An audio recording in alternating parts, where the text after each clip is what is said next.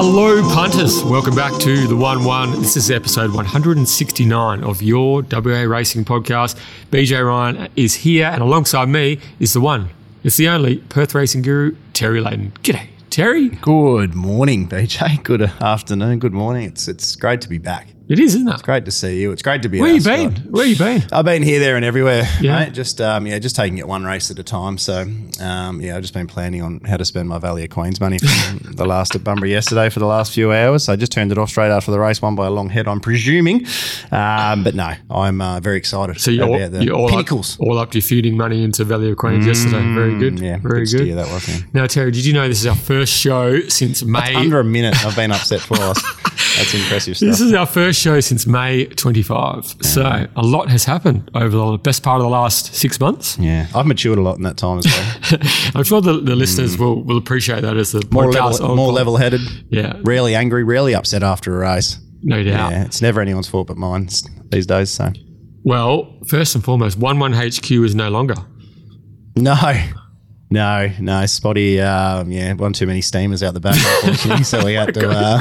Got you kicked out. We had to move on. So we're no longer living the life on the water. Thanks for bringing it up. It's a bit of a sore spot. I wasn't expecting this. That's the third time being upset in the first 2 minutes. So but it's lovely to be at Ascot Racecourse. It is. The Stone Motherless. It's a little bit quieter and a little bit more sober than I probably am usually when I'm in this room. But I'm ready. For the Pinnacles. So I'm ready. Betfair is out. For the small rocks. Betfair is out, and it's our pleasure to welcome aboard our new major sponsor, Perth Racing. Giddy up. They obviously haven't listened, have they? Jesus Christ.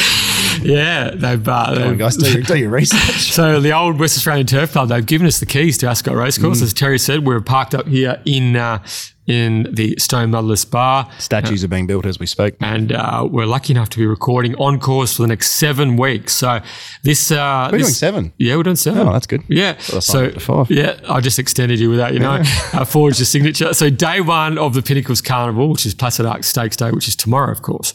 And we're going to go all the way through to Perth Cup Day. New Year's Day. New Year's Day is Perth Cup Day, if you didn't know. And of course, our staunch supporters, the Mundaring Hotel, Market City Meats, and Witten's Irrigation and Design, all back on board.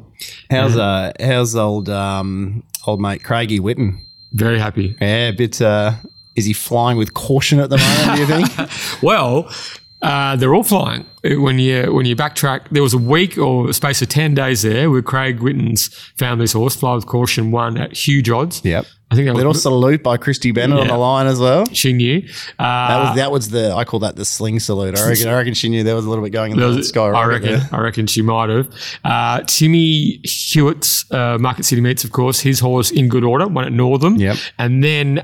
Yeah, it was a strong race. Ian Butchie O'Connor, Yonga Lass, won at Northam as well, and is even money favourite at Ascot on Saturday. So the boys are in form and their pockets are full. So they thought, why not? We'll go back in for another season of the 1-1. We need one of ours to win now. We do. We certainly do. Who's it going to be, do you reckon? I'm hoping I Dream to Dream on Sunday. Okay. Yeah, I think that's I was thinking on a Saturday race day. Like, who have we got? Who's going to win during the carnival? Who's going to win on a Pinnacles day? I don't think it's going to be Halatorian. Yeah, just going a bit up and down at the moment. Well, be optimistic. We can always be optimistic. We can be. What about Evelina? Is she going to win with her? Yeah. Saturday winner? Maybe Ruling Dame's heading to the West Speed Series and feuding with a bit of luck. You never know. So, but there was a nice little pipe opener for Be Optimistic in the Lucky Grey Stakes last Saturday. Never off the bridle. So it'll be interesting to see what happens next start. Kalgoorlie Cup winner. It will be interesting to see what happens next start. So just on those sponsors, big thanks to those guys, Market City Meats, the Mundaring and Witten's Irrigation. They've helped relaunch the People's Podcast just in time for the start of the Pinnacles, and big show coming up. Perth Racing CEO Jame Oldring will be joining us for a chat, and pro punter and one of our OG favourites here. The OG, I'd say. Yeah, Daniel Cripps.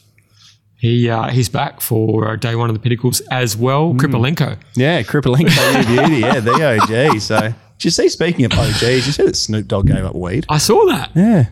Brave. That's fascinating stuff. We'll talk about that in more depth later, but I thought, wow, probably a bit late now, son, I would have thought. But He's given up the smoke, apparently, according to Instagram today. Yeah. But, Big news. But Hard to record a podcast when you've got that in the back of your mind. So in the last 5.5 months, you've become a Kalgoorlie Cup winning owner. How does it feel? It felt like it did beforehand, to be honest. But no, it's. Do you walk any taller? Like, look, if recognised a bit more. Look, I tell you what, if she replicates what she did first up in the Lucky Grey, was it last week? Grey, yeah. In wherever she goes next, and I might turn into Yao Ming or something. So I couldn't think of that. What's the other fella's name? The Wembanyama. Wembanyama. Yeah. I'm not a big basketball man, but I might turn into a Victor. Well, we can't wait for this, for the Pinnacles, stretching all the way through the Perth Cup Day. Next 7 weeks is going to be fantastic. And to roll through everything Perth racing related, let's bring in the boss man, the CEO, Jame Oldring. Get ready for the Pinnacles, supported by TapTouch. 5 spectacular Saturdays at Ascot Racecourse. Expect epic entertainment, fabulous fashion, and heart-racing action. It all starts with Lexus of Perth Champion Fillies Day, our 1950s themed race day on Saturday, November 18. Come and feel the rush. Early bird tickets from $20. Visit perthracing.com.au. Gamble responsibly. Call Gambling Help on 1-800-858-858 or visit gamblinghelponline.org.au. Okay, joining us on the 1-1 is the CEO of Perth Racing. And is he our new boss? I'm not sure. Let's ask him. Jame Oldring, welcome back to the show. Thank you very much for having me. And I'm always very uncomfortable with being called boss by anyone. Well, you told us to say it off air. I'm confused. He told us it's calling that also for you. Written on his shirt too. Getting some mixed messages early here, James. James, we're on the... we're on the precipice of the Pinnacles, day 1 tomorrow. Placid Stakes Day, ripping card to kick things off. A lot of hard work from you and the team here at Perth Racing has gone to put this show together. And of course, Racing and Wagering WA as well. How excited are you to kick things off? And what can we look forward to tomorrow? So obviously very excited. I mean, if you're not excited the eve of the Pinnacles, then you're in the wrong job. And so, like you say, a huge effort from everyone here at Perth Racing. And we're really lucky with the relationship we have with Racing WA. You know, it's so collaborative. We all want the same thing. And, you don't always agree on absolutely everything, but you're all working towards the same goal of trying to showcase this race meeting or this carnival, not just to Western Australia, but to the rest of Australia. This is our 5 weeks. This window is us. And we stage, no two ways about it. There are days when we stage the best racing in the world. We have the only Group 1 racing on the day, some of those Saturdays. And it's our opportunity to show what we can do here in Perth and at Ascot. Quality of the horses that we've got coming over on the plane looks pretty strong. I mean, there are a couple of real headline stars there, which you always need. Yeah. And jockey-wise as well, that's really shaping up quite nicely as well. So looking forward to it. Lots to do. I mean, it feels like tomorrow is almost like a mini Champions Day, or there's 5 absolute. It's like preliminary final day. Really, it really does feel like that, and there's so much at stake as well. You think for some horses this will be their grand final. Those running in the Placid Arc, there'll be a few that you think this is what they've aimed for, and then in the RJ Peters, there are horses that are desperate to win to get that final slot, or that guaranteed slot in the Railway Stakes. So there is a lot at stake tomorrow. And yet, I've already got one eye on Railway Stakes and then through to Winterbottom and Northerly, and obviously Gold Rush and Damien Oliver's retirement, which just, there is so much going on for the next 5 weeks. I feel like the planets are really aligning, aren't they, at the moment? I mean, how blessed are we to have the GOAT, Damien Oliver, in Perth, in his hometown for his farewell, and only fitting that the Gold Rush is going to be the Damien Oliver Gold Rush for this year. Imagine if he wins it. Surely. Yes, surely. It's written, Racing isn't it? gods know. Yeah, they know. Now, we've listened to you on Tab Radio recently. Jay Rooney's been running stories in the West. Jamie Carr, James McDonald, and then they dropped a little hint that Zaki might be a chance. And has it been confirmed? So the story broke, Zaki's coming. Coming. How was the celebration behind private doors, behind closed doors, a little fist bump? One of those gifts? Have you seen those gifts? I may have simply sent a screenshot of the story with the word boom underneath it to a few people. Little Leighton Hewitt. Point to the forehead. So, yeah, that was great news. And obviously... 120 rater as well. We don't get many of those across earlier. You don't get many of those. That's big. Here. That's incredible, isn't it? He's a genuine... racing superstar, and then to get trying to remember as well. Did you get straight down to the local agency and take some of the prices? I missed everything. I'm aware that one or two might have got the 16s that was there. 16s? 16s, I think one or two might have been able to get. But I was a bit slow, Beach.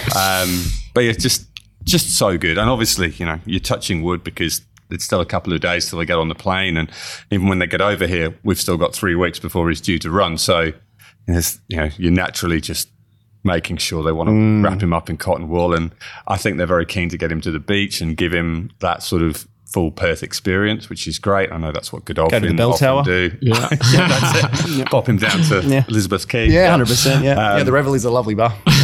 So yeah, that was huge to get that. And I genuinely didn't expect that we were going to get James McDonald. The news came 2 days prior to the Zaki announcement that he'd got a short-term Hong Kong license. So we'd also shrugged our shoulders and gone, that's a blow, but understand that, there's a lot of prize money over there as well. But then to hear that he was flying in and flying out again just to come and be here for Zaki is huge. And that is a real testament to how we're trying to promote this carnival. Like, this is an Australian racing carnival. The best jockeys and the best trainers. When you look at the list of trainers that are sending horses, Waller, Gay Waterhouse and Adrian Bott, Kieran Maher and David Eustace. Sadly, Bella Nipotina looks like she's not coming, which is a real blow because I thought she would be a fantastic addition to the Winterbottom. But the nominations were just sensational, and it's so good to get supported by the very best.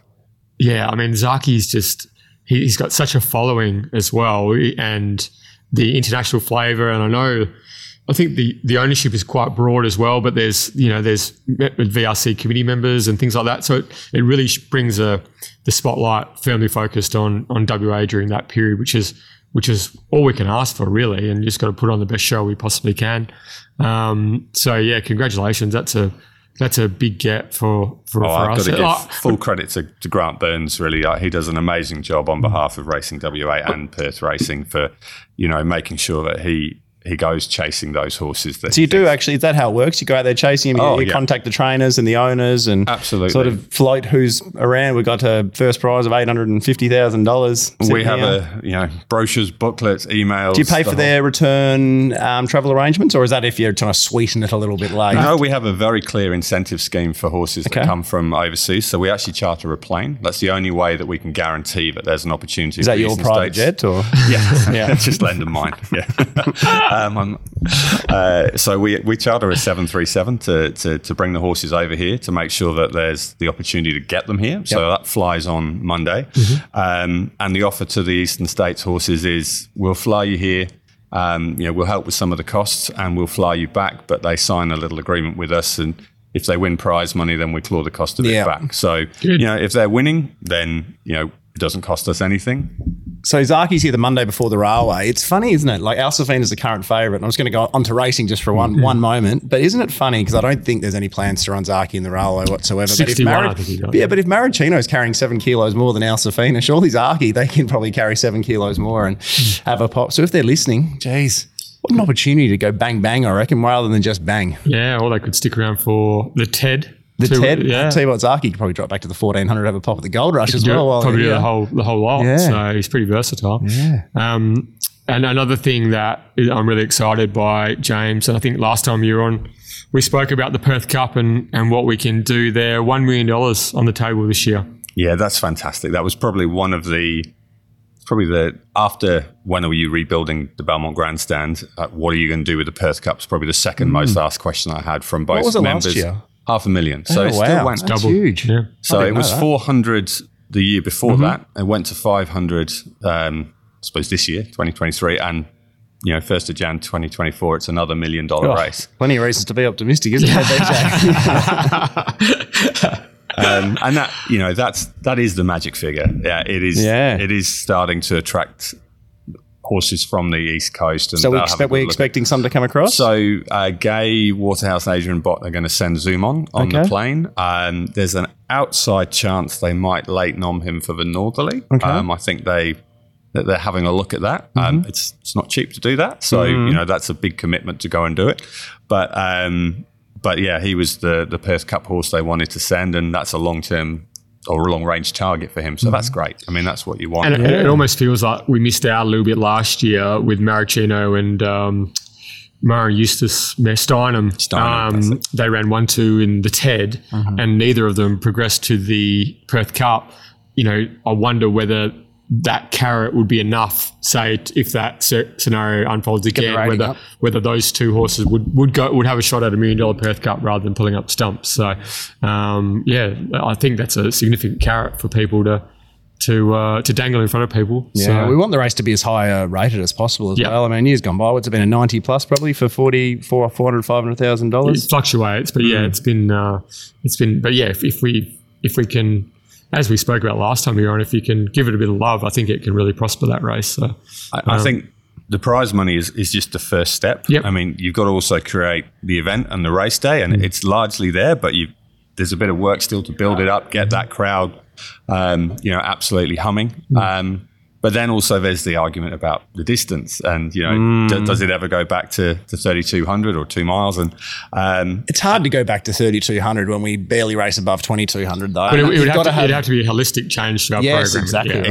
Exactly. It's not just a case of making the Perth Cup 3,200. There's it needs to be 12 programming change. 12 months of the year need to be commitment to 2,400 metre races. You're big on it, aren't you? Big on it, yeah. Yeah, it was special.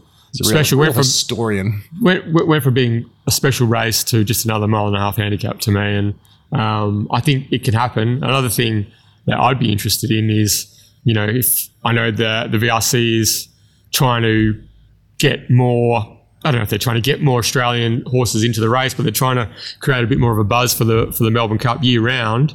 I don't know. Like I'd like to approach the VRC and say if we go back to 2 miles, maybe put more money into the Perth Cup and can attract, have a couple of years of attracting a really good field, whether we could get a golden ticket race into a Melbourne Cup or something like that. Yeah. Okay. I mean, they've got several golden ticket races now, and I see that they've spread their wings for golden ticket races into the All-Star Mile, which has been rejigged, and they've come up with an arrangement with New Zealand. I think there's 2 races in New Zealand where if you win one of those, you're in the All-Star Mile. So I wonder if a 2 mile Perth Cup and a stronger field, we could maybe come up with an arrangement there. But we can dream. We can dream. Really looking forward to that. Something that I just wanted to mention quickly is I was out here with a group of friends for Irish Day. James, that was a hit. That was a massive hit. We were in the Vantage, just sat up there all day, and there was people everywhere. And I don't know what the band was that was playing, but whatever the band was extremely popular, and they had the place rocking. So, they did. Yeah. I mean, I think there was a few suggestions from people that we could do Irish Day every 3 months. And every 3 weeks. Yeah. We had 5,500 on course, which was amazing. Yeah. And there was a real party atmosphere. And maybe the bass just needed to go down a little bit from the band. We're getting old. But no, it was a great day. And it's great to create that kind of vibe on course. It shows you what you can do. And, I looked around at the demographic, and it was a young, well-dressed crowd. Very well-dressed. Having a really good time. Yeah. You walk around there and the place is bouncing, and that's what racecourses need to do for the big meetings. Like, you've got to create that. And you've also got to recognise that you can't create that every week. Like, we race 92 times a year, and you're not going to you just haven't got the crowd out there to support that. So you've got to real pick your meetings. Yeah, you've got to have a bit of a rhythm, don't you? You know what I mean? You can't always be up here all the time. So, but no, that was a great day, and it was fun to be part of. Very good. Speaking of fun, this has been a hot topic in racing circles. The Giddy Up Perth Racing ad Were you here for the filming? I genuinely wasn't, actually. I literally got the message the day before going, you can do this, right? Like, I'm actually not here. Like, I'm not in the office. Like, I think I was I'll make sure I'm not here. I'm not afraid to strut on the dance floor. So, There we go. There we go. so had I been here, I would have happily humiliated myself and everybody else. No, you've seen the ad Oh, yeah. many times. Now, is Ryan Crowley in that ad? Spot on. He is in that. indeed. I thought we caught a glimpse of the old indeed. Fremantle Dockers tagger, Ryan Crowley. Now, the WhatsApp groups across the state lit up when that ad was launched. So there was 3 jockeys involved in the filming. Holly Watson, Who can definitely dance. Yeah. Peter Nucky, and Sean McGrady. So there's been a lot of conjecture around as to, in regards to the abilities of the 3 jockeys. So we just wondered if you could give us your 3, 2, 1 from a Brownlow votes point of view. Watson, McGrady, Nucky, because there's been quite a few side bets to work out who in fact was the better dancer, especially out of Nucky and McGrady. You know what you're really asking here, because there's no doubt as to who can genuinely dance, and Holly can genuinely dance. From the other 2, I'm not going to lose any friends here by making that call on it. So. But what I will say is, like, huge kudos to them for doing it. Yeah. Like, it's a big ask to do it, and you know when you do it that you're going to put yourself out there and you're going to cop a bit. But if you can do that with a smile on your face and it gets people talking about racing and it humanises, and I say this, humanising jockey seems like an odd thing to say, but to many racing fans, they barely ever see them without the helmet and goggles on. That's right. They probably don't really know what they look like. And so to demonstrate that they are sports people that are happy to have a bit of fun, don't take themselves too seriously, is really important to engage people in the sport. And you'd like to think they might have gleaned a few more fans for doing that. Absolutely, got people talking as well, and it gets played on race day as well. It does, yeah. They never get to live it down. It's constantly going out.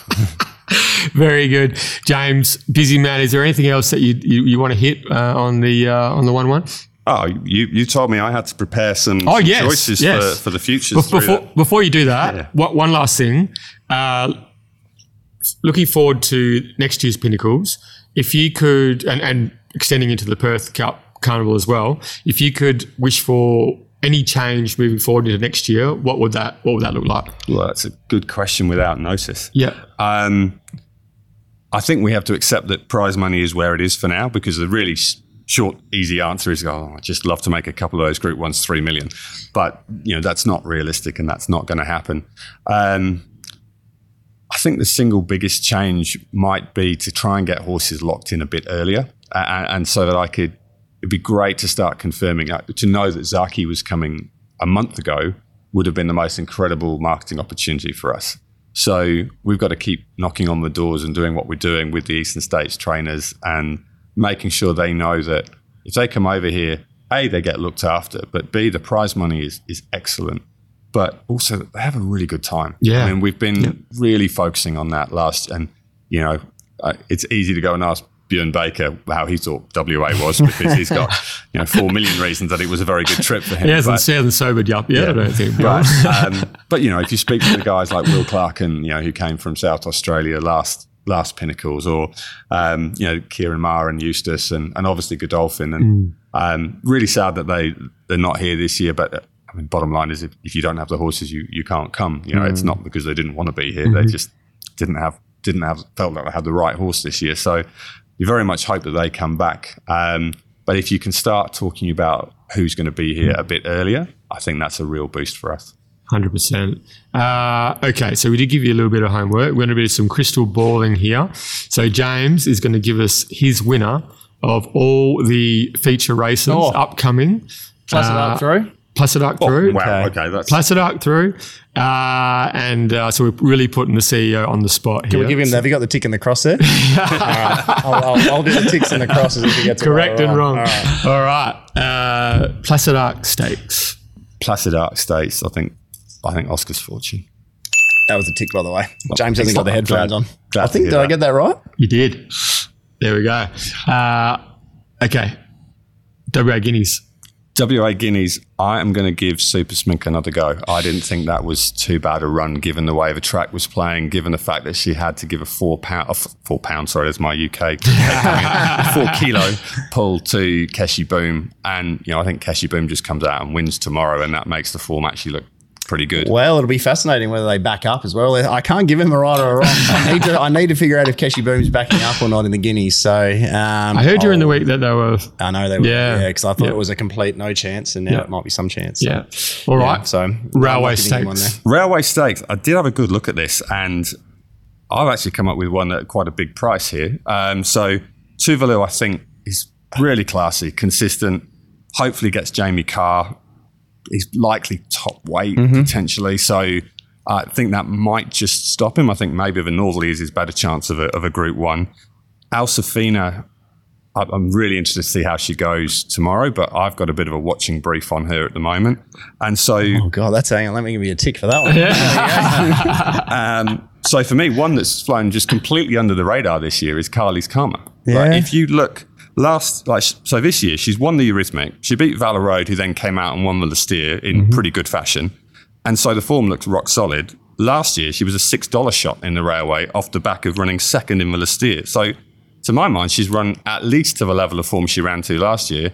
She's $17 this year, and she's in off 53 as it stands at the moment. And $17 each way in a Railway about a horse that is in the same form as she was last year, probably. I think that might be value. So I would put Carly's Karma up each way. I like the fact Summers planned the prep as well. She could have raced again, but it's obviously this is the target. So there's a real, I think less is more with Carly's Karma as well. Right. Exactly. Yeah, she's a really big mare, but she does seem to need that little bit of a break. Yep. The last one was off 6-7 weeks. Yeah, Summer can get him so fit. Yeah, she had a maiden during the week. She doesn't 40, need 50 days. She doesn't need to race him into fitness, so she does a good job. Okay. Winterbottom. Northern? Yeah, Winterbottom. Yes. Yeah. So Winterbottom, I think this actually might. I don't like to say, but I don't think it might be as strong as it was last year. And so you look at the market at the moment, Bella Nipotina is still favourite with a few of the corporates. She's been scratched as far as I'm aware. She's not coming. And so, Villana's almost certainly not coming. It's looking like it's going to run tomorrow, but Godolphin not expected to bring them. It would be a change of mind. Asfour is not coming. Star Patrol's not coming. Triple Missile is coming. Maybe just a shade disappointing in the Rising Fast Stakes over East. Has run some serious time in the past, so clearly got an engine. This is great research. I'm really impressed by the effort you put in here. For me, Overpass, if you're prepared to forgive the Everest run, and there were some rumours that he wasn't quite right subsequent to the race, he's got some of the best sprinting form in Australia this year. He's run second to Giga Kick first up, and second to Private Eye in the shorts. Ahead of In Secret and Buenos Noches, who ran so well in the Champions Sprint. He's rated 111, which puts him miles clear of anything else that he's likely to turn up. Tracksuits, ground shouldn't be a problem.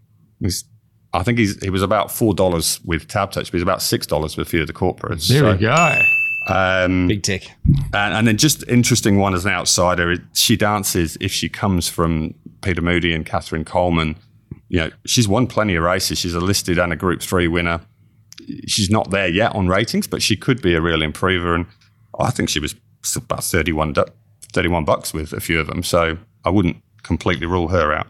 Okay. So for me, Overpass at the moment, interested to see how My Bella May stacks up. Interested to see how Oscar's Fortune stacks up. But I think it's a really big ask for a 3-year-old to come to the Winterbottom. When was the last 3-year-old to compete in a Winterbottom? My Bella May last year. Go well, I should say. Waratah's Secret went to 1. I don't think. I reckon Valor Road ran 5th in a Winterbottom 1 year. Yep. He definitely ran well in a Winterbottom. Who's the Trevor Andrews horse? He's a stallion now. Escapes my mind. Yeah, it will come to me. Yeah, he ran well in a Winterbottom as well. But yeah, it hasn't traditionally been a 3-year-old's race. But in saying that, this is quite a year. The Placid Arc hasn't had the same spotlight as it has for the last 2 years. So hopefully that can grow. It's a shame about Mitchell Pateman's horse as well. On my class, I thought he was a real danger to tomorrow, as many others did. So Overpass for me is probably best bet Okay. I think at the current prices. That's the BB as well. That's the best I like that. Put the asterisk next to Overpass. Best I'm betting a bit proposition. dirty because I heard on the radio that it was coming, or Gareth might have given me a buzz and told me it was coming, and I thought I led down to the Purple Bank later on, and by the time I got down there, it was 15-6. So I sooked it and didn't have a bet. All right. It's Northerly very Stakes. unlike me to sook it as well, by the way, James. Northerly Stakes is really interesting. Zaki and J-Mac, we've talked about it, so I won't harp on, but it's a fantastic get. Beating a length and a half in a Cox Plate is probably the best form on offer here. I think that's hard to crab, and I love the horse, so I have a love-hate relationship with him because I sort of picked him up in the UK when he was racing over there, and pretty much followed him over a punting cliff because I was convinced he had loads of ability, and there were times when he didn't look like he could get out of his own way. Was he a group horse in the UK? He was a group horse. I'm pretty sure he won a Group 2. Yeah. And it's certainly a couple of Group 3s from recollection, but never quite stacked up, and he looked like one of those horses that might just not get there, but he's come over here and been phenomenal. So that is the best form on offer to me. I can't crab that, even though he might potentially have already crested the pinnacle of his career. He's still pretty high up on that mountain. Tuvalu, I mentioned, I think this is his best chance of a Group 1 in the Carnival. His 1,800 metre run behind Alligator Blood was sensational, really, wasn't it? The Underwood. So if you think if he's anywhere near that, he'll be bloody hard to beat. Yeah. Super Smink, I'm interested to see what happens because she could follow exactly the same path as Amelia's Jewel. You know, she wins the Burgess, wins the Belgravia, beaten in the Burgess Queen, goes to a WA Guineas, and then potentially to a Northerly. So it can be done. You don't seem convinced. Is she an Amelia's Jewel? I'm not convinced she is on what I've seen thus far, but I wouldn't put you completely off. I think Cascadian's not coming. Roots is an interesting one. Roots is going to... Goes good. Yeah, Roots went really well the other week over East and is in the railway, and that is absolutely the target. But I think it's not beyond the realms of possibility that she stays on, although whether she goes Northerly or Gold Rush, I wouldn't be certain. So to me, I think it looks between Zaki and Tuvalu, and I just think if J-Mac gets Zaki out and rolling, kicks off that bend, going to take a lot of running down. That's a big tick, that one. I wonder if Zaki's looking forward to Maraschino being in his way. A couple of big units. And he doesn't take any prisoners either, Maraschino. So, it's going to be interesting. Speed battle in those big races. I think Zaki has a little bit of tactical versatility. That's the right word in that. If Maraschino does go really hard, you wouldn't think he'd be afraid to sit outside him and just let him go a length or two. All right, the Damien Oliver Gold Rush. It's the hardest race to tip because you don't really know who's going. I think properly. I've written it's a month out. It's really, really hard. There's so many unknowns because you could get horses stepping up from the Winterbottom and back from the railway, as you've alluded to. You know, they might not have to go to the Northerly now. They can come back to the 1400 of the Gold Rush. Amelia's still favourite on a lot of the books, but pretty sure that we all think she's going for a spell in She's the paddock. out, yep. So you put a line through her. Villana, we don't think comes. Super Smink probably targets the Northerly. Ayrton is really interesting. He's still in the lists. He's racing tomorrow, isn't he? I think he has a run tomorrow. Yep. I mean, I remember I was at Eagle Farm back in June 21 when everyone thought he was like the second coming. They thought he was an absolute superstar, and he duly won that day from memory, but he didn't quite go on. So he's obviously got a really big engine, and he goes okay when he's on form. Just a bit of a question mark as to does he come? So I wouldn't be taking any bets in the futures market just yet. And then Munhamek is another interesting one for Nick Ryan. Yeah. So he runs tomorrow as well. Yeah, that was a super run at Flemington. So he might be a bit of a smoky. Yeah. But I can't quite, well, I'm going to do it, but I'm very uncomfortable tipping like a 9-year-old gelding in Valor Road. Mind you, an 8-year-old, I've just put up a 9-year-old gelding in Zaki. But this is the target, though. But this is the target. He was really good in the Listeer. And I can't find too many holes in him. And so if I've got to put one up now, I'd probably put up Valor Road. Geez, that'd be a story, wouldn't it? Yeah. Out of retirement to win it. Well, it's not a Group 1, but it's effectively a Group 1, isn't it? So, geez, that would be some story. Do you want to have a ping at the Perth Cup? Long range? Oof. But the honest answer is no. I don't even think there's a market out yet, is there? No. Come on, Brad. Noms are a little while away, so. Sort it out, Brad. Awesome. James, thanks for joining us. Episode 169 of the 1-1, but we're our first in almost 6 months. So pleasure to have you on the show and pleasure to have Perth Racing on board supporting us, getting the 1-1 back off the ground. Oh, thank you very much. Really appreciate it and enjoyed it. We'll see you at the races tomorrow. Thanks, James. Okay, it's time to partner with Perth Racing and preview Placid Stakes Day, the first day of the Pinnacles Carnival at Ascot. Terry and BJ, and let's welcome in professional punter extraordinaire, Daniel Cripps. Cripper. BJ, Terry, thank you for having me back on. It's been a while, so it's good to have you guys back on the airways, but I'm really buzzing for this podcast. Probably something to do with the card itself. But yeah, it's good to be back. It is good to be back. Good card, Ascot, good weather. It's all happening. 5.5 months has been, Cripper, since we were last on air. What have you been up to? Just rebuffing straight up every week. Have they been calling you saying, Brad and Riley been on the phone? Saying you're coming on? Or? Yeah, it all entwines into one, doesn't it? No, what have I done? Did me absolute balls in the winter yet again, which is always fun. Managed 1 month escape, got over to Europe for a few weeks in August, which was really good. What was the highlight of Europe?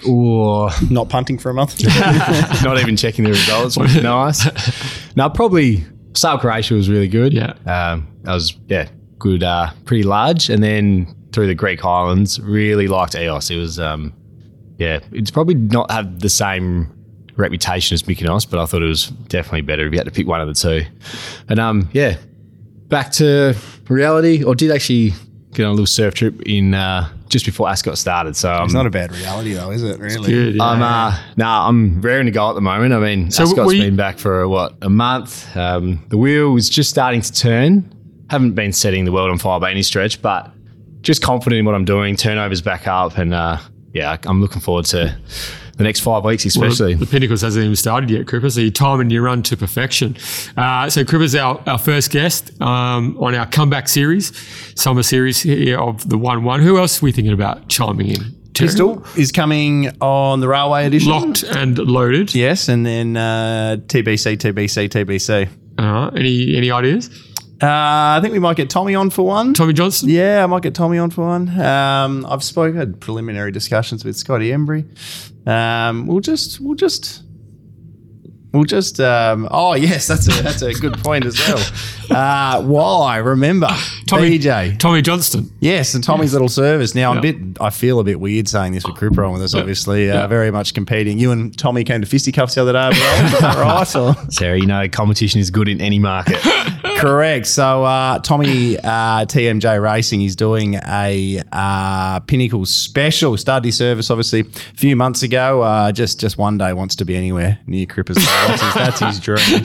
Goes to bed thinking about him. But over the Pinnacles, he'll be offering mark prices on every runner alongside suggested bets and staking plans. This Ascot season average tipped winner has been $4.80. He's often seeking value that the market misses. If you can't tell, he wrote this for me. Willing to go out on a limb this carnival and offer a refund if you can't return a profit across the 5 Pinnacles meetings. I then questioned him whether that means they can send all their losing investments as well and get those reimbursed as well, but I don't think that's the case. Very generous, Tommy. 2 great services, and I'd sign up to both. Cripps Racing as well. TMG Racing, both of them, exactly right. 100%. So looking forward to getting some more experts on to sort through the form for the feature races with the two of us over the next 7 weeks. And of course, we move forward with Terry's favourite bit. Stay tuned. Stay tuned, BJ. Let's see if you can remember off the top of your for head. Info on how to enter the Market City Meets, Get Out Stakes competition. And don't forget Cripper. Jeez, I forgot the next bit. Don't forget. I shouldn't have said Cripper's name. I was on real good. I had some real good momentum up there. Don't forget. Help me out. The Mundaring Hotels. Oh, the Mundaring Hotels WA Racing Mastermind. And who we got today? Competition. We have Brittany Taylor chasing, you told me before, 3 in a row, taking on Christopher Parnham. Very with good. No Andrew Walker next week. Story to come. Okay, very good. Watch this space. Let's get cracking. It's time for the Ascot Track Report, brought to you by Witten's Irrigation and Design, whether it's racetrack, residential or commercial, water wisely with Wittens. Terry, what are we thinking about how the track's been going, early start of the season, and expectations for tomorrow? Well, let's start at Cripps, actually, in that sense. Have you been happy with Ascot in regards to it playing in a traditional sense? It's Ascot, it's firm, it's fresh, it's hot. There's been more easterlies, I feel, so it's been on-ish speed, but you've been happy with the track thus far? Yeah, really happy. I think the 2 days that it's played on pace was due to wind, not the actual track. So looks like it's playing really fair when the southwesterly is in. So yeah, it's basically on wind pattern rather than track pattern. Did you think there was a strong bias to the breeze last Saturday?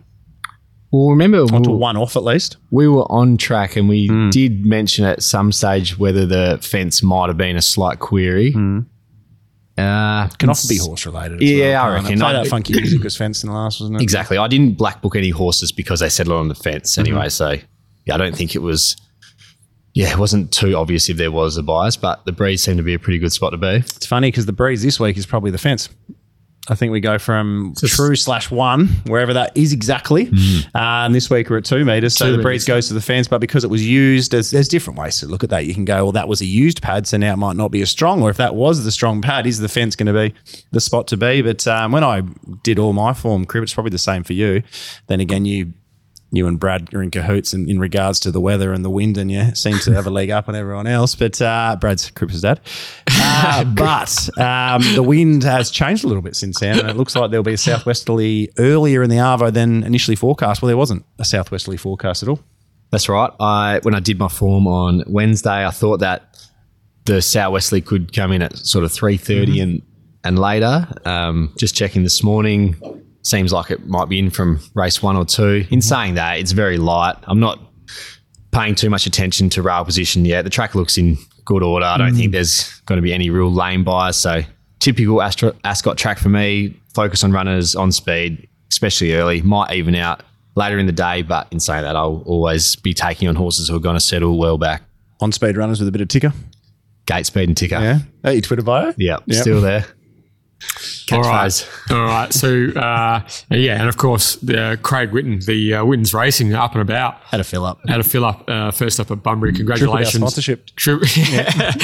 For one again on Thursday, you would have... the invoices in the mail. It was a good go, wasn't it? Thursday, Wednesday, whatever it was. Yeah. Very good. Let's roll, eh? Race 1 is the Amelia Park Handicap. This is a 72 plus over 1,600 metres competitive contest to kick things off. Terry, you like one here?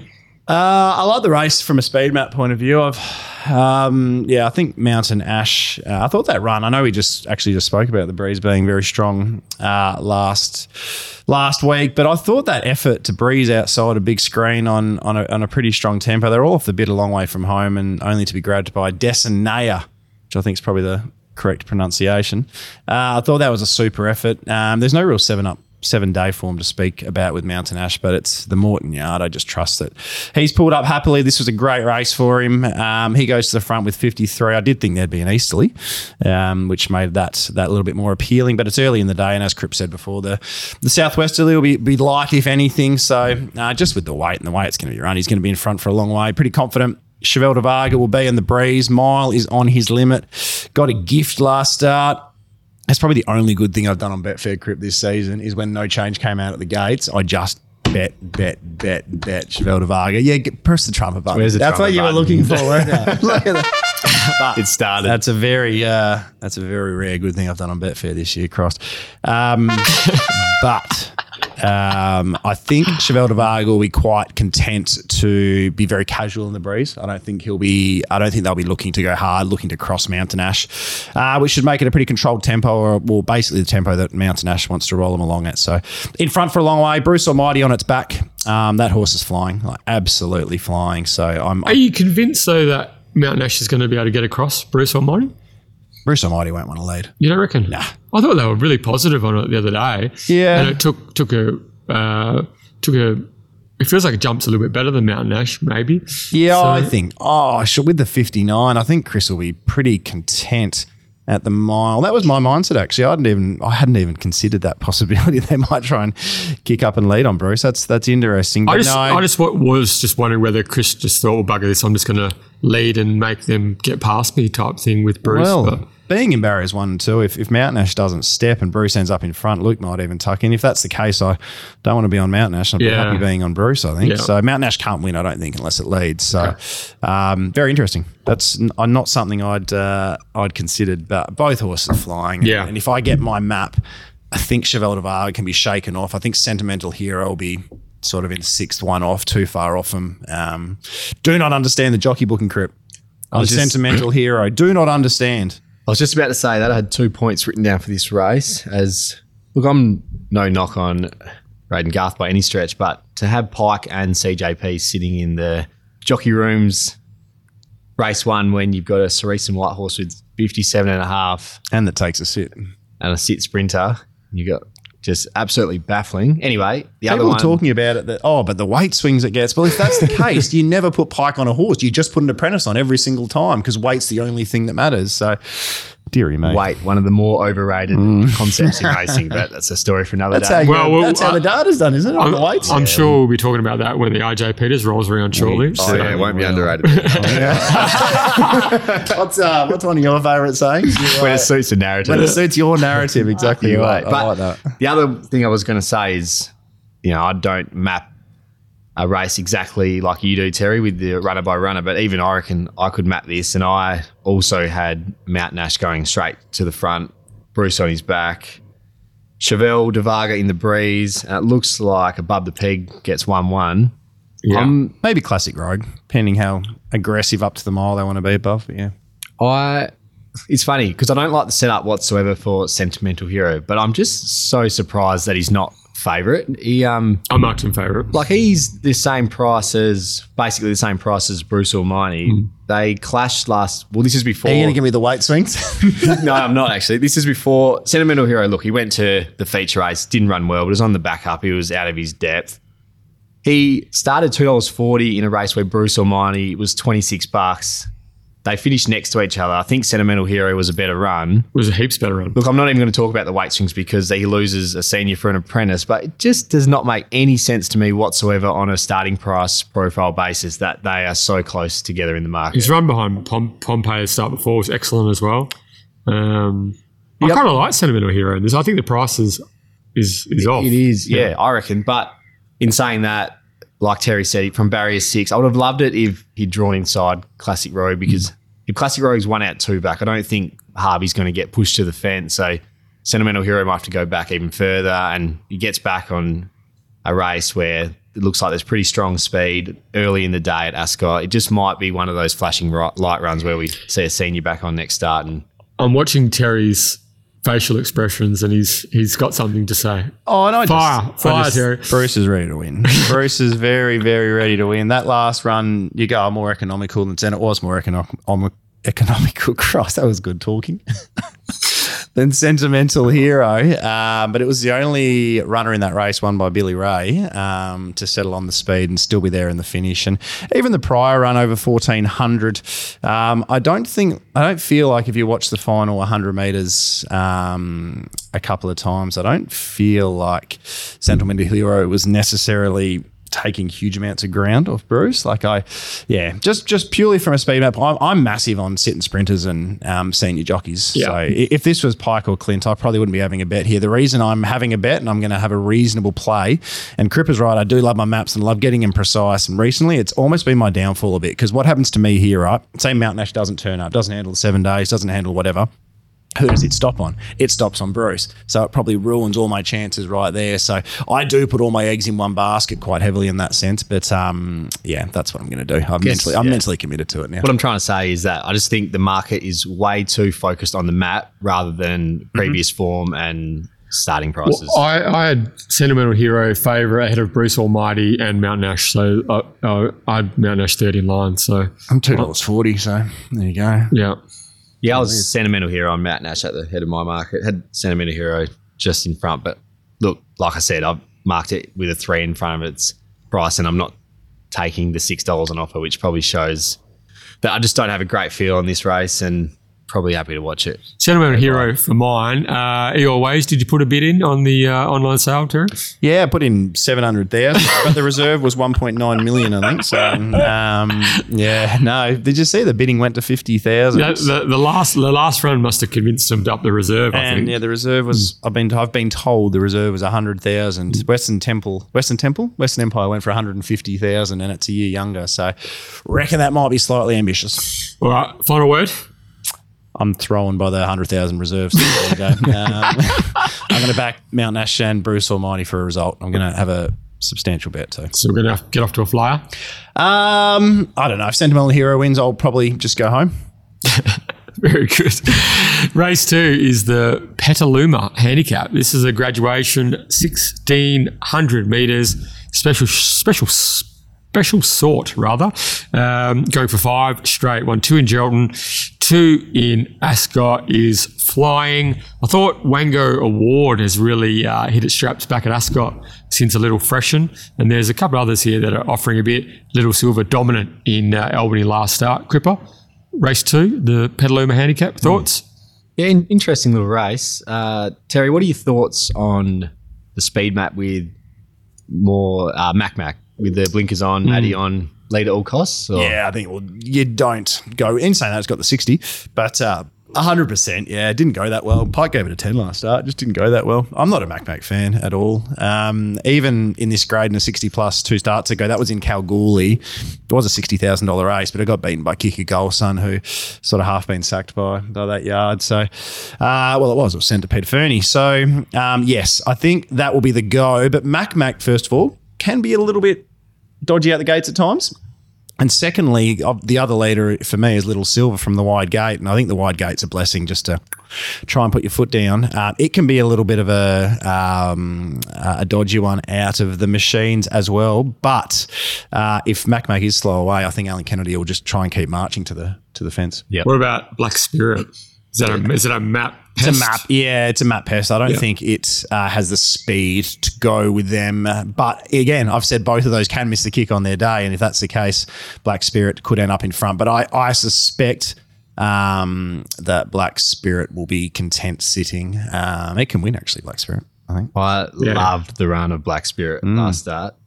They tried to go forward, I think, but just got beaten to the punch. So snagged, went back. She didn't hit the line the best in the race, but That's she was not her never. thing, It's is just it? not her go. No, she's tough. I just thought I'd be with her wherever she went next start, but I'm just not sure if this is the right setup with Little Silver. Obviously, like you said, rolling forward. Mac looks like they could be aggressive.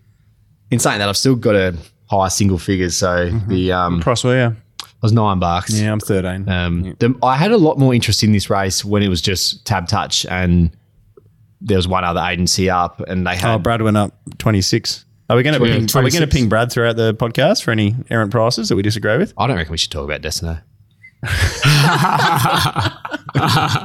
I think Brad messaged me Sunday morning saying he had nightmares about Destinea. So we all get him wrong. Yeah. So at Little Silver was $7 and Black Spirit, as you said, went up $20 plus. That interests me. The current prices of $4 and $12 or $13, not so much because it doesn't...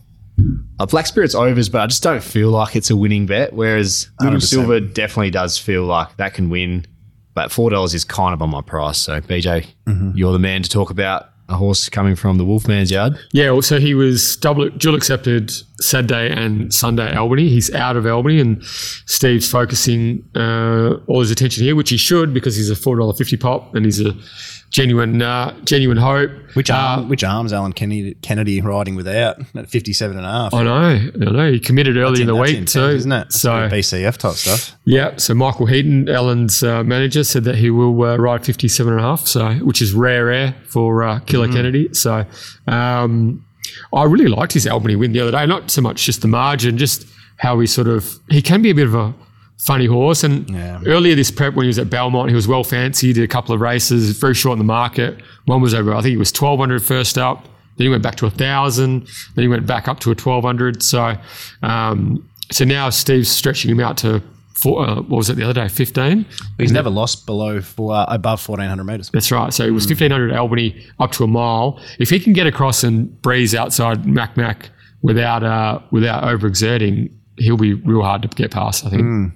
I like it. Like you said, his preparation before last start had just been an absolute nightmare. Yeah. I mean, first up taken on, second up back to 1,000 probably didn't suit, and then third up at Bunbury when he missed the kick. He actually went really good that day. He went super. I wouldn't take much. The Albany win was a massive bias day, and it beat Fly Better, who may not ever win another race. So while the Albany win was great, I wouldn't take as much from that as the prior run when it missed the kick, hunted through them. Like, that was a horse that says, I'm humming. Like, I'm going. The thing about Albany was he began and he travelled for Albany because he could be a bit of as Terry said, be a bit of a funny beginner, and also he can charge as well if he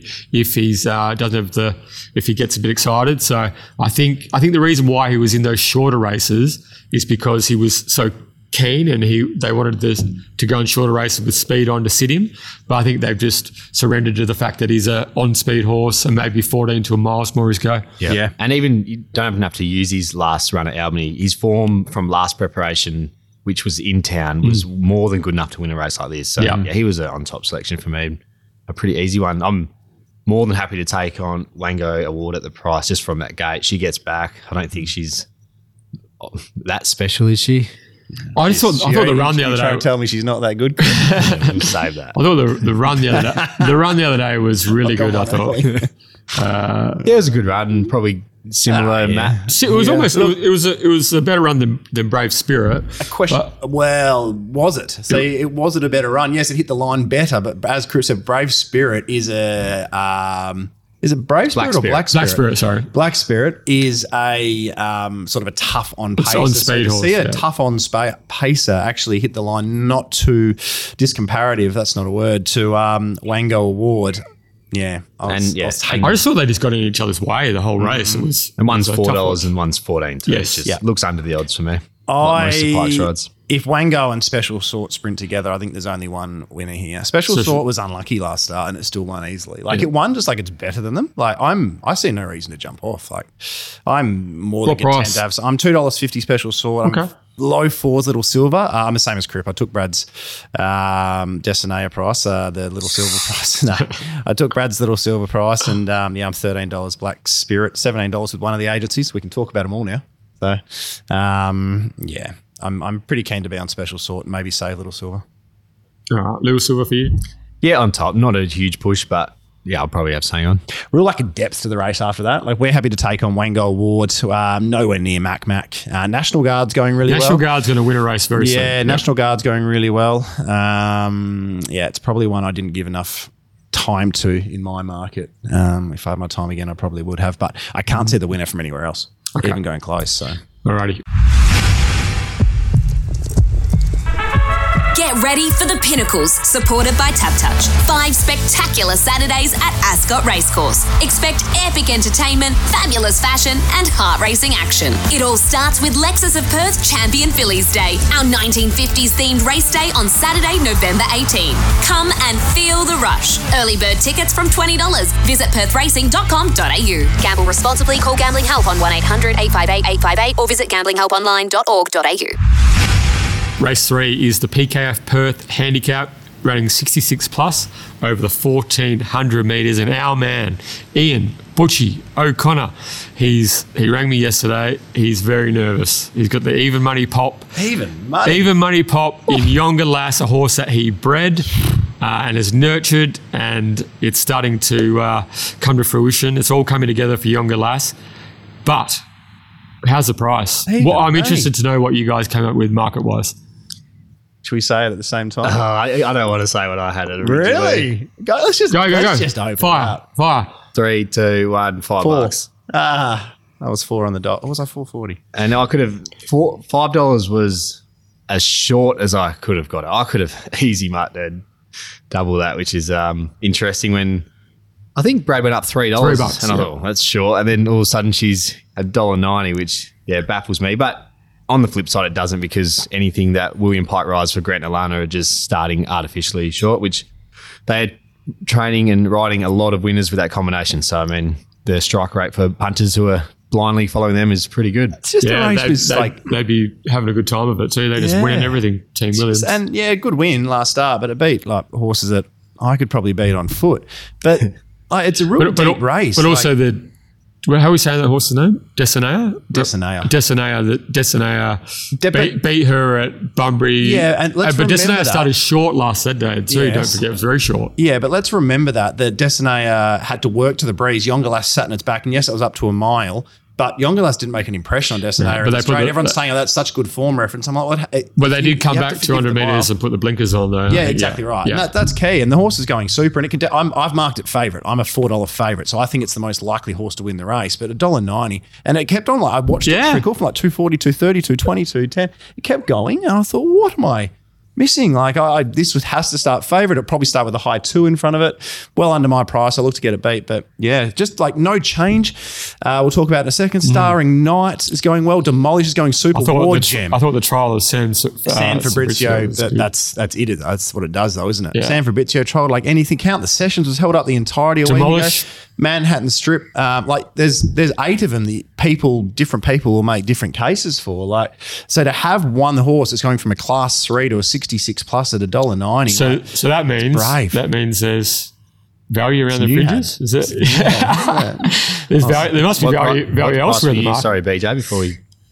Before the favourite, I was 350 Yongalas. So I just assumed that it was going to be sort of shortish, but and that's you've added the butchie tax to that as well. I just thought. Did you take it off? And also, it was probably more the Team Williams tax. They're just going so good, running through brick walls. That team. I respect that type of stuff. Yeah. So that's the worst thing. I'm trying to put a Team Williams tax on it, and I'm still getting $5. So all right. So who else you got in your market? Yeah, well, Did you have about 9 bets then? Because there were so many. Well, I have been getting a bit smarter with that. So once it goes up that short, I move it enough where I'm still taking it on, but not silly amounts. So I end up backing every other horse in the race. But I'm happy to speculate on one here at a price, and that is the Toppy and hopefully the leader, No Change. His form from last prep is really, really good. I mean, ran second to Magnificent Andy, so doesn't need any more introduction to that. First up in the Hannons, just completely forget he went around. I thought it was actually a really good run. Yeah, I thought it went huge. Out of it's great. Beaten 6 lengths, and you saw enough there to know that he's going well. And then last start I was actually on him last start as well at a decent price, and happy when it handed up. Were you? Yeah, really disappointed. Shouldn't have handed up when he handed up. But what do they do after they make an error? They learn. They are going to learn. And actually on the way here, I was listening to the Hour of Power, the snippet of that. And Jake was on the radio and he said, we will be leading on Saturday, which gave me, put a bit of a spring in my step. So tingles in your gooseberry. Exactly. Double figures. I think when he leads, he's a pretty good horse, and more than happy to have saying on each way at double figures. So of course he was scratched as a $10 pop on November 4. That was harmless. He just took a fall and then did a little lap track. Just wanted to get his fitness up for this run. little track gallop. Yeah, it was never going to be suited off certain days. Exactly. So you just need Brandon. Let's let Terry have a Betfair fill on Chevelle de Varga, right? Just need Brandon to stay on the mounting yard and then get him around to the gates. Exactly. Things, No, I'm with him. I'm $6.50, so I'm with you. So I did prices when I thought the Eastleigh would be in place still at this stage of proceedings, and around that 14, 16, 1800 metre range, I think that's when the Eastleigh is probably most in your favour as a leader. But just exactly what Cripps said. I'm pretty keen to play, obviously, at that price. Also want to have something on horse number 4, War Gem. Was actually... he's going good, that horse. Yeah, 11s to $5.50 last start, which is a significant move in a 72 plus, back to a 66 here. And yes, BJ. Tactics. Because they've been chopping and changing a little bit lately. That's my issue. No, the 2 starts ago, there was no speed in the race. So Luke Campbell was forced to lead. So I think Chris has to be semi-positive and just try and find a spot mid-cover.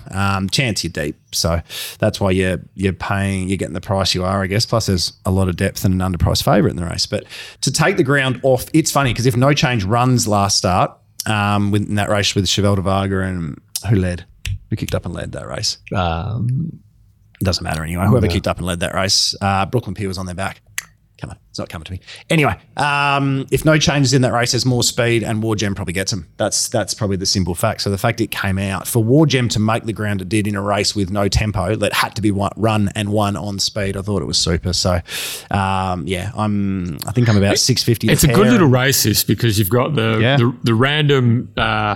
random younger lass sort of price. You got the eye-catching San Provicio trial. Put Demolish in a 3 wide line, have a crack down the centre. Got No Change who's got better form and better company. Stone Knight's racing well. Demolish. Sessions would have won a week ago, probably. Yeah, the Sessions never got out. He's Got Wings is going good for summer. To say that. He's Got Wings, sorry. Yeah. BJ, but it was probably a better run than Demolish. Yeah. What did you think of Noski versus Pike in that run? Didn't Noski just pull Pike's pants down? So Noski was on Saloon Bar and circled him, and Pike should have just gone. Yeah. Pike because he tried to wait till the straight to make his run, and Noski won that race with that ride. I think there was nothing between Saloon Bar and He's Got Wings. So yeah, exactly. I didn't mention that before. Just shows the Pike tax, because now all of a sudden Pike's off. Yep. Michael Poyer, who's riding well, is on, and $35 where I'm looking at the moment. And even like a horse like Manhattan Strip, first time blinkers on, good draw, drops 4.5 kilos.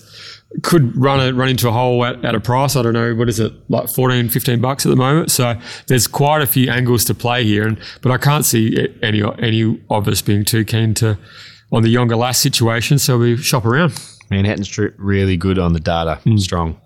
Yeah.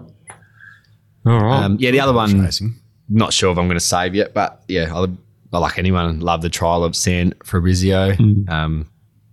Now in his second prep with SJ, so you think he'd have a good handle on the horse. Maps well, won over 1,400 first up last prep, albeit in easier company. I think, like we said, there's going to be a lot of angles you can look at if you're keen to take on. Do you remember the money for San Fabrizio all last prep as well? It was just bang, bang, bang every start. It'll be fascinating to see, A, if that comes again, and B, if it can produce the trial form on the race day, because it kept looming nicely but just didn't seem to have the turn of foot.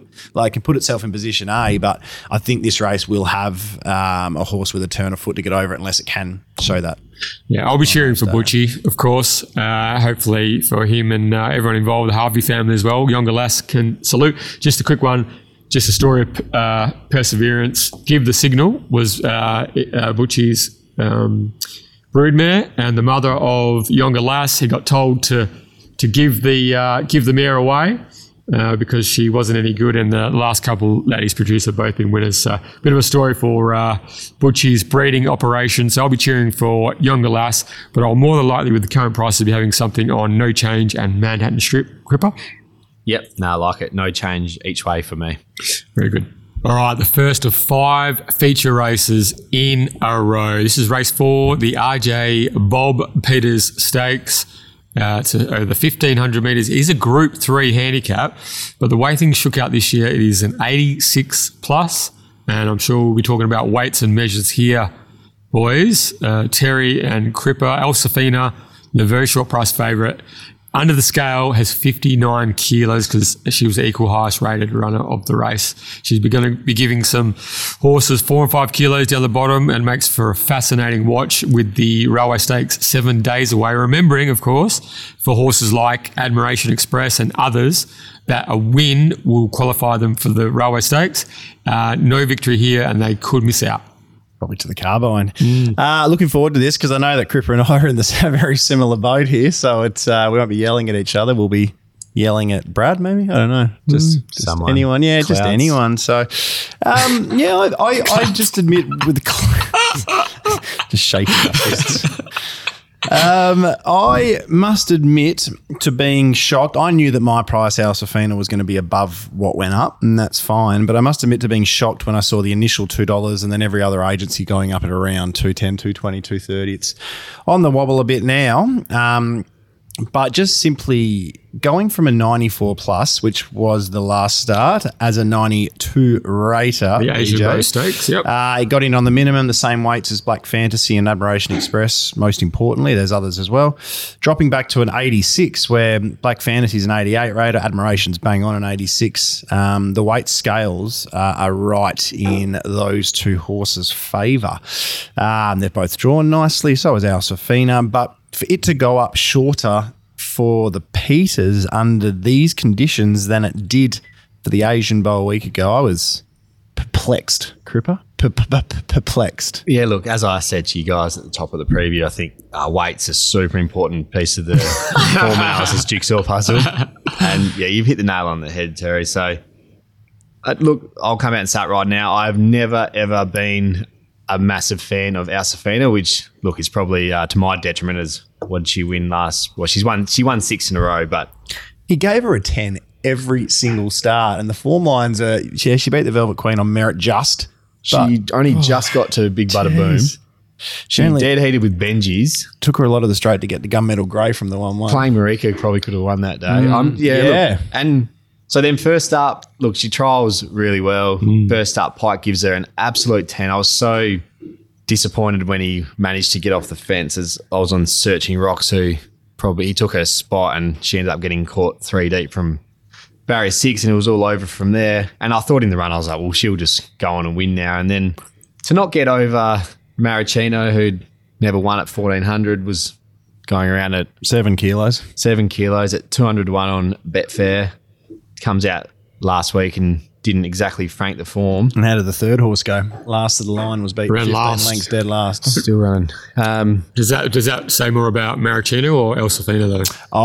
I think last of the line just failed, and I think Maricino just failed. Maricino is probably a horse that needs particular hoops potentially. Oh, and look, I'm going to contradict myself because I'm talking about a poor form reference, and I'm actually going to back another one coming out of that race. But anyway, I got to our Safina, I saw the even money price, thought, holy dooly, there's going to be some overlays here. Could have backed a number of horses. I ended up siding with Black Fantasy. Now, he was in the same race as our Safina. First up, coming off a long spell, trialled really good. I think Connections and Lucy might have been a touch disappointed with how far back they ended up getting in the run. My understanding of that is it was Lucy knows the horse very well. She's done all the work. She's done all the trials. My understanding is that was Lucy's call. To go that far back. Okay, fair enough. So got back further than what I expected. I don't think you'll see that again. No. Slightly held up at the top of the straight. Love the way you hit the line. Actually ran a faster last 200 than our Safina. Yeah. To be beaten, there was a 1.5 length gap between the two. And now you get a 4 kilo weight swing. You get Black Fantasy drawn one. You know he's going. I actually thought he could lead, but he sounds like he's going to end up leaders back. His best figures are clearly ahead of our Safina, and his was 3.5 times the price. It's just a no-brainer for me and one of the easier bets I've had on this card.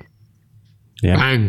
Bang. I'm favourite. I just can't see how you couldn't price Black Fantasy favourite with the weight swing with its with the first up run comparatively. And the big thing Cripps just said then was it ran a quicker last 2 than Al Safina, who they both had the same sort of economical runs in transit. There's no reason Al Safina shouldn't have run a quicker last 2 than Black Fantasy, who we probably expect to get better over further. So second up syndrome from a really long break maybe, but he came back. Exactly right. That was the thing that made me feel a lot better about that. A lot of trials, and there was also a trial back in September as well. Cripps said that he's thinking leaders back. So that being the case, Ginger Baker leads, Let's Gallivant rolls forward, outside leader. Has to, I think. Yeah, Let's Gallivant's the other one that I'm fascinated by. I'm 40 to 1. I love Let's Gallivant as a horse. If it's got barrier 1, I'd probably price it $6-7, but it's got barrier 10. Like, it doesn't win from last, and it doesn't win this from the breeze. It can't win. Like, Chris has to put this in the 1-1. And I don't know how he possibly does that.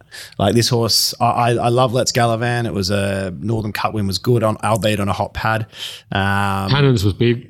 Hannon's was big again, but I just don't see how in this race with 58 having 4 kilos more than Black Fantasy, 4 than Admiration, how you possibly win. So Let's Gallivant out the door, Al Safina out the door for me. 4-horse race. Black Fantasy is my $4 favourite. Magnificent Andy, who I just cannot believe they aren't thinking about a railway this year when it's so weak. Like, you've just got to be thinking about it. It's a Group 1. Magnificent Andy, $5.50. I've got Ginger Baker, $5.50.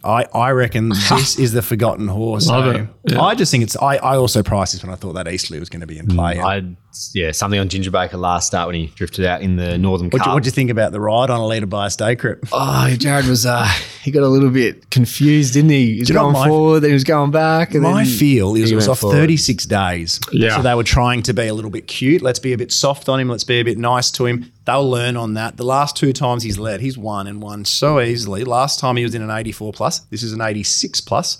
He beat Aztec Ruler by at nearly 2 lengths and gave him 3.5 kilos. There's nothing saying Aztec Ruler's far off a lot of these horses. No, I don't think so. Aggression, go to the top. People will say, look at his record at Ascot. And I go, I don't think he was the same horse. Nah, I think he's turned into a different horse. Yeah, sure. He's improved. I just think we're talking about that form reference Crip being a bit dodgy. So what are the other form references? And you've got the Hannons form reference with Magnificent Andy and that really good run with the 60. Yeah. And then you've got Ginger Baker, who's coming out of different form references as well. And if you want to compare the form references, have a look at Ginger Baker's run against Search and Rocks 3 starts ago. A rarity it misses the kick. It's in no man's land. The way it hit the line in the finale was anything. Like Ginger Baker has turned into a proper racehorse. I wish Brad Parnham was on because obviously it goes super for Brad, but I love Jared Noski on leaders. So I think Ginger Baker's loss is Magnificent Andy's gain. I really like Magnificent Andy on Saturday. I thought that run with 60 kilos in Ratings Company the other day deep too. Was excellent. It was so good. Rusty Dreams just was probably a better run and had 6 kilos more. His hands, I just feel like he's building this bloke from the low draw.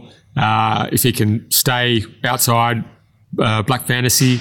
Even 3 the fence. Yeah. He's explosive and Black Fantasy should go well. I just really like him. Drops in weight after that excellent last start run. What was that, 1400, where he got back and hit the line hard. So I really like Magnificent Andy in here. One thing I want to mention about El Safina is, and Crip and I were just talking just off air, I reckon that was her best run yet behind Maraschino. She's never copped a speed like that early. All the races she came out of last preparation when she was winning were all slow early in dash homes. She's handled that. I tell you what, if she goes close to winning this, it's over. It's all over. Yep. She gets in, even if she wins this, she'll go up to 100 rate of beat. She's 96, I say. Yep. So she goes up to 100, it'll probably be 102, 104 plus with Zaki penalty. coming out. Yeah, so there'll be no penalty. And she drops 6 kilos. Like the railway is over. If I was having a bet, I'd be backing her for the railway rather than this race. And I even, just listening to Grant Williams on the radio during the week, he was kind of surprised at the weight.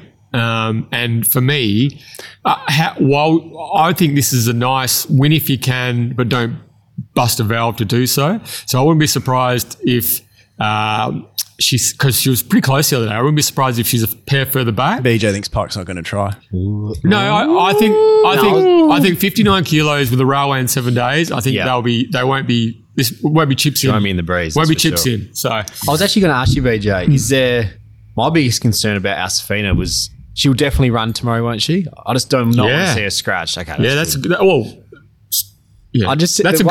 great point. I did hear Grant say that he didn't think second up into a railway was enough of a ground. I think he needs the fitness to get her to next week, but he just sounded dark about the weight, which I don't think anyone. But again, if she comes out, I'll start crying because I've chipped around it. I've saved Andy and Admiration Express. Like I've done a 4-horse banger here. Like I need to get your money back. Mate, I didn't even help her out by raising the minimum or anything. It's just like cop this 59 on a 54 minimum. So I tell you what, if she can hit line hard, runs top 3-4, railway's good as over, I think. So I can see that setup the other day was so perfect for her. I think sometimes you run into Maraschino and he could be the best horse in Australia on that day. I think sometimes just like, wow, that horse is just incredible. Yeah, I agree. Although if Al Safina had 54 again here at the same sort of weight swings it had with those couple of horses, like I'd have no issue with having Al Safina as short as the market does. I just feel like the market's priced it without weight. Yeah. We better keep moving. What are we doing? Black Fantasy? They're the two I want to target, but Ginger Baker, my best result, and I'm Black Fantasy for a result, but I'm not going to lose on Andy or Admiration Express. We haven't spoke about Admiration Express. I thought it was horrible first up. I know that I think Tommy's keen, and he's giving excuses, blah, blah, blah, but I just didn't think she went well. If you're willing to forgive that, I think she lands 1-1 here, and I think she's got the best turn of foot off a dime of all of these horses. So, but you have to be able to forgive. So, yeah, a bit of forgiveness for me. I'm going to be having something on Andy and Admiration Express and Cripper. Yeah, pretty happy to be on Black Fantasy. had Ginger Baker shorter than his current price. So he's a horse that's I always get short, but Terry's and you, BJ, have almost talked me into saving. Alsafina price, we didn't ask you. Honest price. I wrote something different in my Betfair preview because I felt a bit guilty. I was $6, but if it was any other horse, could have been easy double figures. Wow. Yeah, I wrote $6 on my Betfair thing, my rated price, but I was actually $7.50. So I just felt I better just lower it a little so I don't look like too much of a dickhead. I'm sick of sitting on the fence. Yeah, good point. Lay of the year. All right, let's take a break because it's Mastermind time. This is Brittany Taylor versus Chris Parnham. $100 to the Mundaring Hotel, up for grabs. Okay, BJ, it is now time for the Mundaring Hotel's WA Racing Mastermind competition. Back by It's back. popular demand, especially considering Brittany Taylor was on her way to Mount Rushmore before we ended the series. How many? She's going for 3. Okay. She's going for 3. Okay, So, number 3. So the Mundaring, of course, Guru, has been the heart of the hills since 1899, located Jacoby Street, Mundaring. The home of Yonga Lass. Yes, that's right. Tremendous weather at the moment. So drop in and see the publican Ian Butchie O'Connor. I'm sure he's got the Yonga Lass photos up on the wall already. Ownership's an easy game for Butchie at the That's moment. right. Isn't it? Yeah, and breeding and owning. So say good day to him, let him know that you listened, of course, to the 1-1. Let's welcome back our contestants, our mastermind, first and foremost, Brittany Taylor. Hello, boys. Good. Well, I'd like to say it's good to hear that you're back, but I've been enjoying the fact that I could say that I was the reigning mastermind for however long it's been. Yeah. Tell you what, Brittany, it doesn't feel like the same type of carnival, does it, BJ? Without the front for Perth Racing. How are you doing in your new gig? And are you getting any FOMO?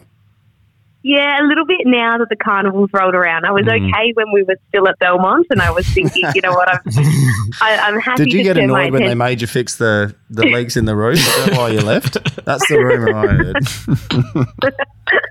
No, now that the carnival's rolling around, I'm starting to go, I miss this. But no, enjoying the new gigs. That's good. Excellent. And tremendous work, Channel 10 as well, Brittany, over the carnival. Good stuff. Tuned in every day.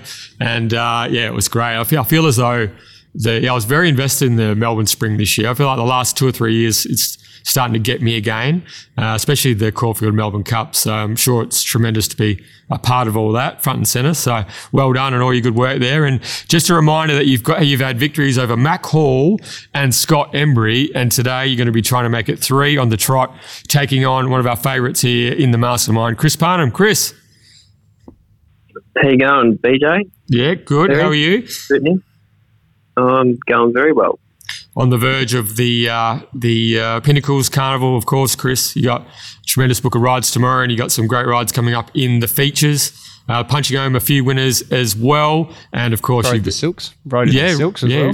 Rode in the 1-1 Silks on Saturday. 10 out of 10 on Evelina. So, but yeah, more importantly, I'm sure he wants to get back on the winners list here on the Mundaring Hotels WA Racing Mastermind. Chris and Brittany, you're both veterans of this competition. Your names are your buzzers. Hold on. Just before we start, I tried to tee up your opponent for next week, obviously not knowing who has won as yet, and Andrew Walker. You know what up, Walks? He said, yeah, no worries. Who will I be playing? And I said, either Brittany or Chris Parnham. And you know what he said? Unavailable. He said, unless Brittany writes an ode to me. So he heard about who he was up against potentially, and he's actually pulled the pin. Is that right? Weak. Okay. Walker. What up, Weaker? What up, Walks? All right. Interesting. Let's see. Brittany might have put pen to paper there. That'd be an interesting ode to Walks. Yeah. Imagine if Walks ever wrote an ode. It'd go for longer than the podcast. All right, guys. Britt, Chris, your names are your buzzers. To be crowned this week's Mastermind, you need to be the first to answer 3 questions correctly. Guru. And let's remember, these questions actually have been done from start to finish, including the Who Am I by Toby Dunn. So he has done the lot. Oh, no, these are going to be so hard. He's been very passionate. Well, I think the Who Am I is very easy in all fairness. But he's been very passionate about his question writing ability. So we've let him take the reins. Yeah, go for it, Tobes. Okay, Mastermind. We've got Pete back next week as well to do this probably. No. Mastermind, are you ready? Ready. Challenger, are you ready? I'm ready. All right. 3, 2, 1. Who am I? They know your name's your buzzer. We're all good. Okay, yeah. wonderful. I'm a bit rusty here, Beach. Who am I? In my illustrious 19-start career, I was a winner of 12 races, including on debut over 1,000 metres in 2014. Despite being owned by Bob Peters, William Pike was not the most successful jockey aboard me. I first tasted black type success when winning the 2014 Champion Fillies Stakes for Peter Hall, with Pike electing to ride Chris. Delicacy. That's an easy one, wasn't it? I'm back on board. That was an easy one. It was Delicacy. I usually read the rest of them out, but Toby has written about 400 paragraphs here. So long story short, it was Delicacy. Yes. Don't know in the Kingston town. Who ran third that day? No, who ran fourth? Dark Musket. Is that right? Each way at 600 to 1. Yeah. Very good. Anyway. Tales from Terry. Chris is 1-0 up over Brittany. Question number 2. Name the last horse to win the RJ Peters Railway Stakes double. Brittany. Brittany. 3. Is it 2. Truly Great? No, it didn't win that. Truly Great? Incorrect. Where's the? It didn't win the railway, did it? Won the Northerly Kingston Town with none other than Chris Parnham on board. Chris for the steal. That's right. 3 seconds, Chris. 2. Northerly. The last winner of the Peters Railway Stakes double was? I don't know. Gilded Venom? Scales of Justice. Scales of Justice. All right. This is a Terry question here. So, Chris and Brittany, how many times has Oscar's Fortune, favourite for tomorrow's Placid Stakes, been scratched on race day? 3. Chris. 1. Brittany. Oh, Brittany, I reckon she knew. What's the answer, Britt? Twice. It is twice. Once at the gates. Once at the barriers and once the foot. Yeah. Yes, and once on the morning. So I've got large Shoreline tickets, so that's why I know those stats very well. So just go in the gates, please. Very good. 1-1. Okay, 3 runners in this year's Colonel Reeves competed in last year's Colonel Reeves.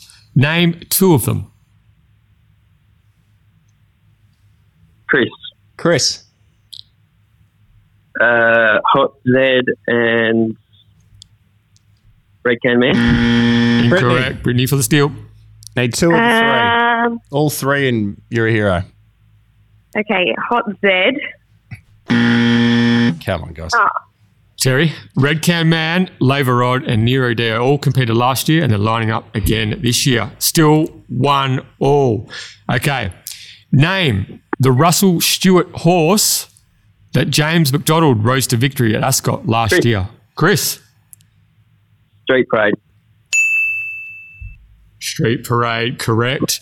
Gift that was as well. I think Russell's post-race quote was, it went alongside the birth of his children as his greatest day on earth. Gee whiz.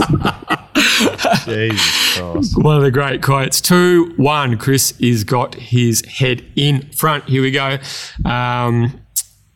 Okay. One of Toby's questions? Here we go. All right. Name the first horse that allowed Bob Peters to win the race named in his honour, the RJ Peters Stakes. Brittany? Mississippi Delta. Correct. That's very good. 2-2. The next question is how many S's are in Mississippi? All right. No, I don't. All right. Here we go. Toby's question. A bit of out widey for the tiebreaker. Saturday sees the first running of the Kenny Luck Memorial in Geraldton. Name the jockey that partnered him for the majority of his career. Brittany. Chris.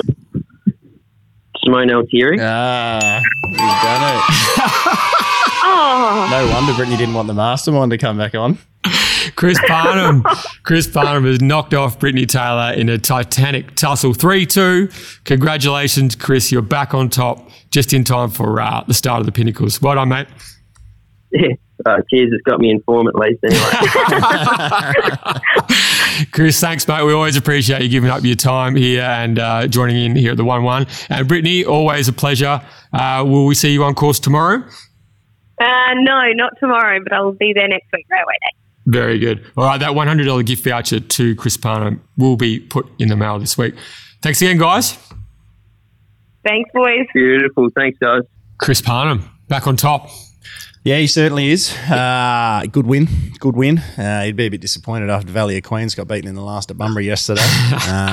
But he's not the only one, I don't think. No, he's not the only one. But that'll lift his spirits, I'm sure. Yeah, and we'll be getting him back the day, 2 days before Railway Guineas Day. So he'll be a good person to chat to next Thursday.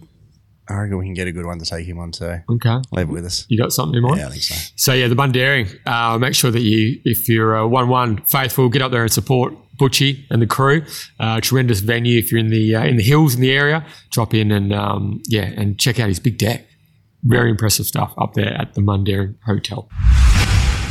Okay, we are back for the second half of the program, Placid Arc Stakes Day. Race 5, the Lexus of Perth. WA Champion Fillies Stakes. Lexus is a good get as a premium sponsor there for Perth Racing. So the Champion Fillies Stakes this year, 1,600 metres, set weights, fillies only. It's been won by some very, very good horses over the journey. And I tell you what, Keshi Boom is at a very, very good horse's price at the moment after taking down Super Smink in the Burgess Queen Stakes 11 days ago. We've got Generosity, riding change, interesting. Simon A. Miller, very unlucky at its last two. Can it be the one to knock off the fave? There's a couple other here, but really, for me, it feels like, I don't know, I'm just really warming to Generosity at the price. Even the place price, I reckon, is really good for a horse who's had no luck its last two. And I think if Paddy stays inside and follows Keshi Boom and Super Smink through, I think she definitely runs third and almost knocks off Super Smink for second in the Burgess Queen. So what do you blokes think? I'm thinking I had an absolute fortune on for the place in the Burgess Queen. So fourth.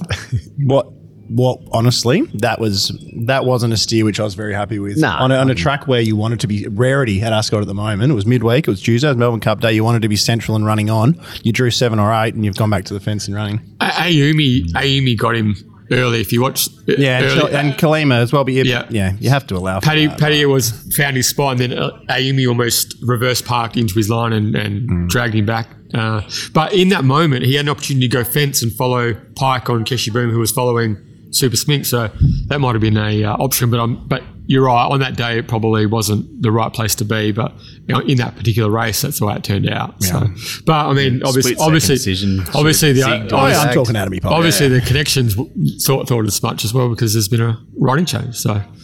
Chris Parnham and Simon Miller have got a really good strike rate together at the moment as well. So I think you might see more of that, obviously, with Valor Road and a few other mid-week runners, Malkar Pindari as well. But Keshi Boom will win and win very well. I've had a bit of a bet for the Kingston. I'm not a big breeding buff, but I understand that the breeding suggests 1,800 will be a stretch. But for a horse to win that well over 1,400 off a setback, first up 1,000, I was pretty taken by that. So, I've backed Zaki and Keshi Boom for the Kingston Town. So I'm just going to be sitting back and cheering for a good performance. I should have taken the $2.30 Generosity to place, which was early, and I didn't.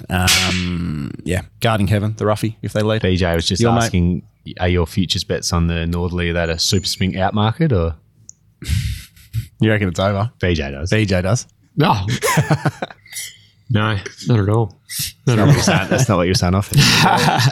Well, she's also in the gold rush, so she could come back to 14. You never know. So you never know. So that's fascinating. Yeah, fascinating. Fascinating when Keshi backs up. I think I'm going to have something on Generosity to knock off the fave, and hoping for bad luck. Hey, you know what you should do? Have a look at the same race multi-price as well. I reckon they'll run normal luck. They will run the Quinella. Yeah. I'm very confident. Third will be either Paris Calling or Guarding Heaven or Ayumi, I would say, one of those three. It's probably a really good exotic race, but I'm just gambling a lot on Saturday, so I'm going to just chill out and watch this race. Yeah. What did the figures say about Keshi Boom the other day? Yeah, really good. On a day where I've just been absolutely potting some of the prices of the W Pipe mounts, she is the one where I can totally understand how short she is. I've got her $1.50. So, Okay. yeah, it makes sense to me. I think What price you got, Generosity? had Generosity clear, second pick, $8. Everything else, 25 to 1 and above. Can't believe the price of the Boss Lady. In saying that, she hasn't been one I've found this preparation, and she's won 3 on the bounce. So Couple of nice steers. it'd be interesting if they even go around. It sounds like she's almost ready for the paddock. They keep saying that after each win, but you keep seeing her front up next start. You don't get many goes at a $300,000 race at $10 either. And the Boss Lady might be a reasonable horse, but I don't think the Boss Lady's coming back as a 4-year-old and going to be racing in many $250,000 and above races. No, So, exactly. And I really think, like we said, the third place and black type is just up for grabs, isn't it? Yeah, they're aiming for the ticky money there. Get a bit of black type. You're right. 100%. I don't know. I've got a feeling. I reckon Generosity can really serve it up to this fave. I know the fave was Normal luck, you think, Ken? dynamite. Yep. Normal luck? Yeah, I reckon. I haven't seen a more impressive win. I know, it was That crazy. wild. It was so good. It surprised Pike. He was like, holy, that's just gone. It Shook it. It felt that summer where Team Williams and Bob just won everything Western Empire, and that had that sort of vibes to I think it. it's It was just- 1800. The Northerly's over. Yeah, it was incredible. But I just think that Generosity's got something about it. I reckon Chris on, good draw, could show up. It can stretch the fave I like that $2.30 place price during the week. There's still $2.15 around the place. I actually did a place market for it. I was $1.65, I think. So, might be a good race to play Cornella. All right. It's due some normal luck. All right, very good. And it will be interesting post-race whether Keshi Boom goes to 7 days into the Guineas next week to Just go straight to the Kings. lock horns with Super Smink, or straight to the Northerly. I think Williamses have done that before with Perfect Reflection. She went champion fillies to the Kingston Town and won. So Best roughie, Crip. Give us one. Oh, Paris Calling. That's not really roughy, is it? No. Nah, nothing. Okay. Daylight. BJ? what's a roughie? A horse at a long price. I'll go Brave Spirit then. Brave Strike, sorry. Brave Strike. Yeah. Okay. Guardian Heaven for me. Yeah. Okay, very good. All right, race 6 is the Jungle Mist Classic. The first of the 4 Fillies and Mares race series. This is the 1,200 metre set weights and penalties. Good contest for the mares. Baby Paris gets in really well under the conditions of the race. She's the highest rated runner of the race, and interesting that they've opted to stick in mares company rather than lock horns with some of the best sprinters going around in the Colonel Reeve Stakes one race later. Fascinating as well. Do you know that she, with a lot of agencies, Crip, is the second shortest horse for the Winterbottom, second Western Australian shortest horse for the Winterbottom if you take out Almighty Class, who's now gone because it's in most of the market. Who's that, still. sorry? Baby Paris Baby is the Paris. second shortest priced Western Australian horse for the Winterbottom with some markets, which is Interesting. wild. Well, it's probably right. Like, it's just, we've got a bad bunch this year. We're thin. We're thin. We're thin. We're rebuilding, I think. At the Jesus moment. Christ. Got West Coast, eh? Jeez. Do we trade pick one? No. They better not. Rowan O'Brien, if you're listening, just don't do it, please. Don't do it. Anyway, Yeah, 100% he'll be listening. who are we listening? Yeah, of course he will be. Now, this is interesting because the only horse with real speed is 201 Pop, isn't it? Magna Lee. Does that lead these up and Bravey Paris comes forward and sits outside it? What's the go? I hope. I think Flying Missile, they like to sit, but They do. geez, I'm keen on Duchess the Gossip, and I have the biggest thing for me is if Magna Lee crosses, 3-back paint. either 3-back paint or it's just underneath Flying Missile. And where does I think Magna Lee actually could be going pretty well. That's the funny thing. This is obviously the plan. It was unlucky first up, Super Trial. But yeah, that's the fascinating watch early, how that all unfolds. I think Baby Paris probably gets to the breeze here without too many issues. I'm a big fan, and I can see myself post-race going, God, that's paid $7, and it's the, at the ratings, that's the one, blah, blah, blah. And I'm $485. But it ran second in this race last year with 51.5. Is it a 7 kilo better horse? Albeit there's no Snipperucci here, but Duchess Gossip could be better than Snipperucci, who knows? Is it a 7 kilo better horse a year later? I don't know. Don't think so. I thought she was a bit plain last start, but in saying that, she was plain at Belmont and then she improved second up to win. I thought she was just... She's an on-speed 1,200 metre horse. That's her go. So that was 1,000 the other day, wasn't it? She kind of That's got run off her feet in the... what was that? That was the Crawford, sorry. James? Yes, the Alabama Slammer. Alabama Slammer. Yes, and then of course we've got Flying Missile, who just keeps showing up every prep. Drawn to run well, trial good. Neville's flying. Rusty Dreams, the gate, sticky, hurts, but was super first up. That's the Belmont Guineas winner. And Duchess of Gossip seems untapped. Not a bad little contest, Cripper. Yeah, not a lot of interest from me. When Brad was so quick at putting up his feature markets, I was still finishing the form for a few races.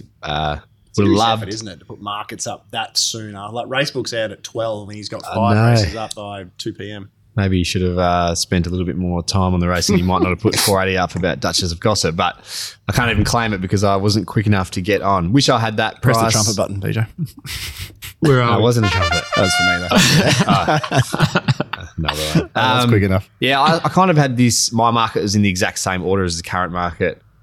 Duchess of Gossip on top, Rusty Dreams and Baby Paris, both key chances, but didn't know what to do from the wide barriers. And then Flying Missile, your fourth pick, who, yeah, like you said, just keeps on keeping on, drawn well, trialled well. She can run a race at an each way price. But yeah, I couldn't find any reason to have a bet at the current odds. Markets really settled out now, and it's probably right on my price. I'm going to have something small, hopefully on the drift. Haven't had a cent on yet. Thought I'd see $20 plus on random one DTA. I just thought that midweek win, and I know it's not a big deal, but he nommed it for the gold rush and stuff. Like, he's obviously at home going, "Oh, this is going." But when Pikey asked it for that effort, that acceleration, sharp, wasn't it? Yeah. Like, I just loved that. So, I thought I'd see, and I still hope I might see 20-1 late with money for Duchess of Gossip and potentially Rusty and the top two. But it goes in quaddies at least. I reckon you will. Yeah, I reckon you definitely will. Yeah, I think we just hold fire and we'll see the price. You can race handy in a nice 1-1, 2-1 type spot. So, did you see that? I think it was that 64-year-old bloke he nominated for the AFL National Draft.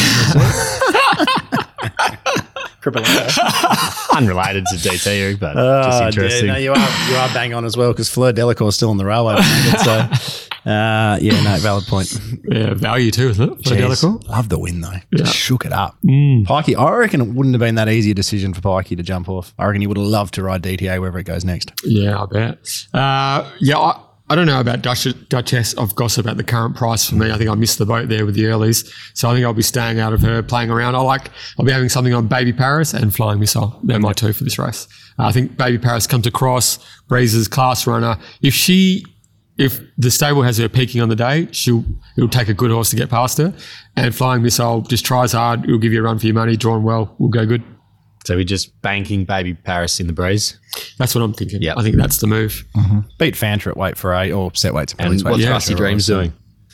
Snag and win the next two. 14 in the mile. Can win this if the race pans out for it in the right way, but geez, stiff old gate. But you'd suspect she'll be awfully hard to beat 14, 16, 18. You kind of need someone to be a bit bold in the 3 wide line for to drag Rusty Dreams into the race, I think. Yep. So is that Little Strawberry? No. Valency? No. Got us a giving? Not sure. So it feels like it's going to be a stretch for Rusty Dreams in the 1200. But all right. Witten's Irrigation and Design. They're the irrigators of choice for the West Australian racing industry. Owner-operator Craig Witten has extensive experience working on racetracks across this great state, especially in his role as irrigation technician on the hallowed turf at Ascot and Belmont Park.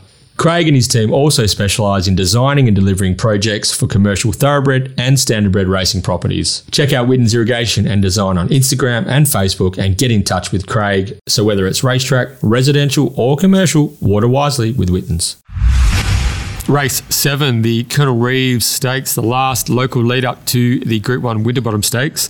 1,100 metres, set weights and penalties, and it's a bit of a rinse and repeat from what we've been seeing recently through the Crawford Stakes and the Prince of Wales Stakes. Red Cam Man, My Bella May, Man Crush, Hot Zed, Laver Rod, Nero Dio, they've all raced against each other recently. The only horse missing, I guess, is Snowdome, who bypasses the Reeves and I imagine goes straight to the Winterbottom. Interesting runner here is Clemenceau, former Team Hawks, purchased online by Ganjimi Racing recently. $200,000 they paid for this.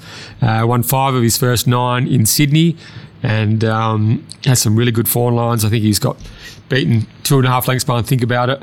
the Everest winner. So the form's there. Didn't really like the trial, and I see that he's nominated to trial again at Belmont on Monday as well. So he could be a scratching in the Colonel Reeves, but he was the interesting runner, I suppose. But Jeez, money will tell a story. I was just about to say, for the connection's sake, I hope he saves his best for race day because that trial did not flatter bit yucky, wasn't it? Bit yucky, yeah. Deary me. Well, I've laid Red Cam Man at 380 and I've just laid it right then Cripps for somebody wanted 1500 at 290. So I've tried to consolidate my bet and taken that as well. So someone's obviously wanted some 290 a day out. So I dare say I'm going to be backing that one back at a loss. But that's okay. That's all part of the fun. Anyway, this is so thin. Like, this is the fact. Yeah, just looking at last year's version of this, it was This Will Test You. Elite Street was in fourth. Red Can Man second. Red Can Man was in second. Red Can Man's a different horse this year, I think, in my mind. Anyway, it's just, it's a sad addition comparative to last year. It feels a little bit flattening. What, like this? Yeah. Is that right? Yeah, that's good. I haven't got the headphones on. But the big thing for me is Man Crush will lead on its ear. Red Cam Man will be in the breeze. And if you look at the last twos, Man Crush actually ran a quicker last two than Snowdome, who sat in the breeze outside of it. But Man Crush got home better than Red Can Man, who had the 1-1 that day. So I just think there's nothing between Man Crush and Red Can Man on what I've seen this prep. I just think they're very similar horses.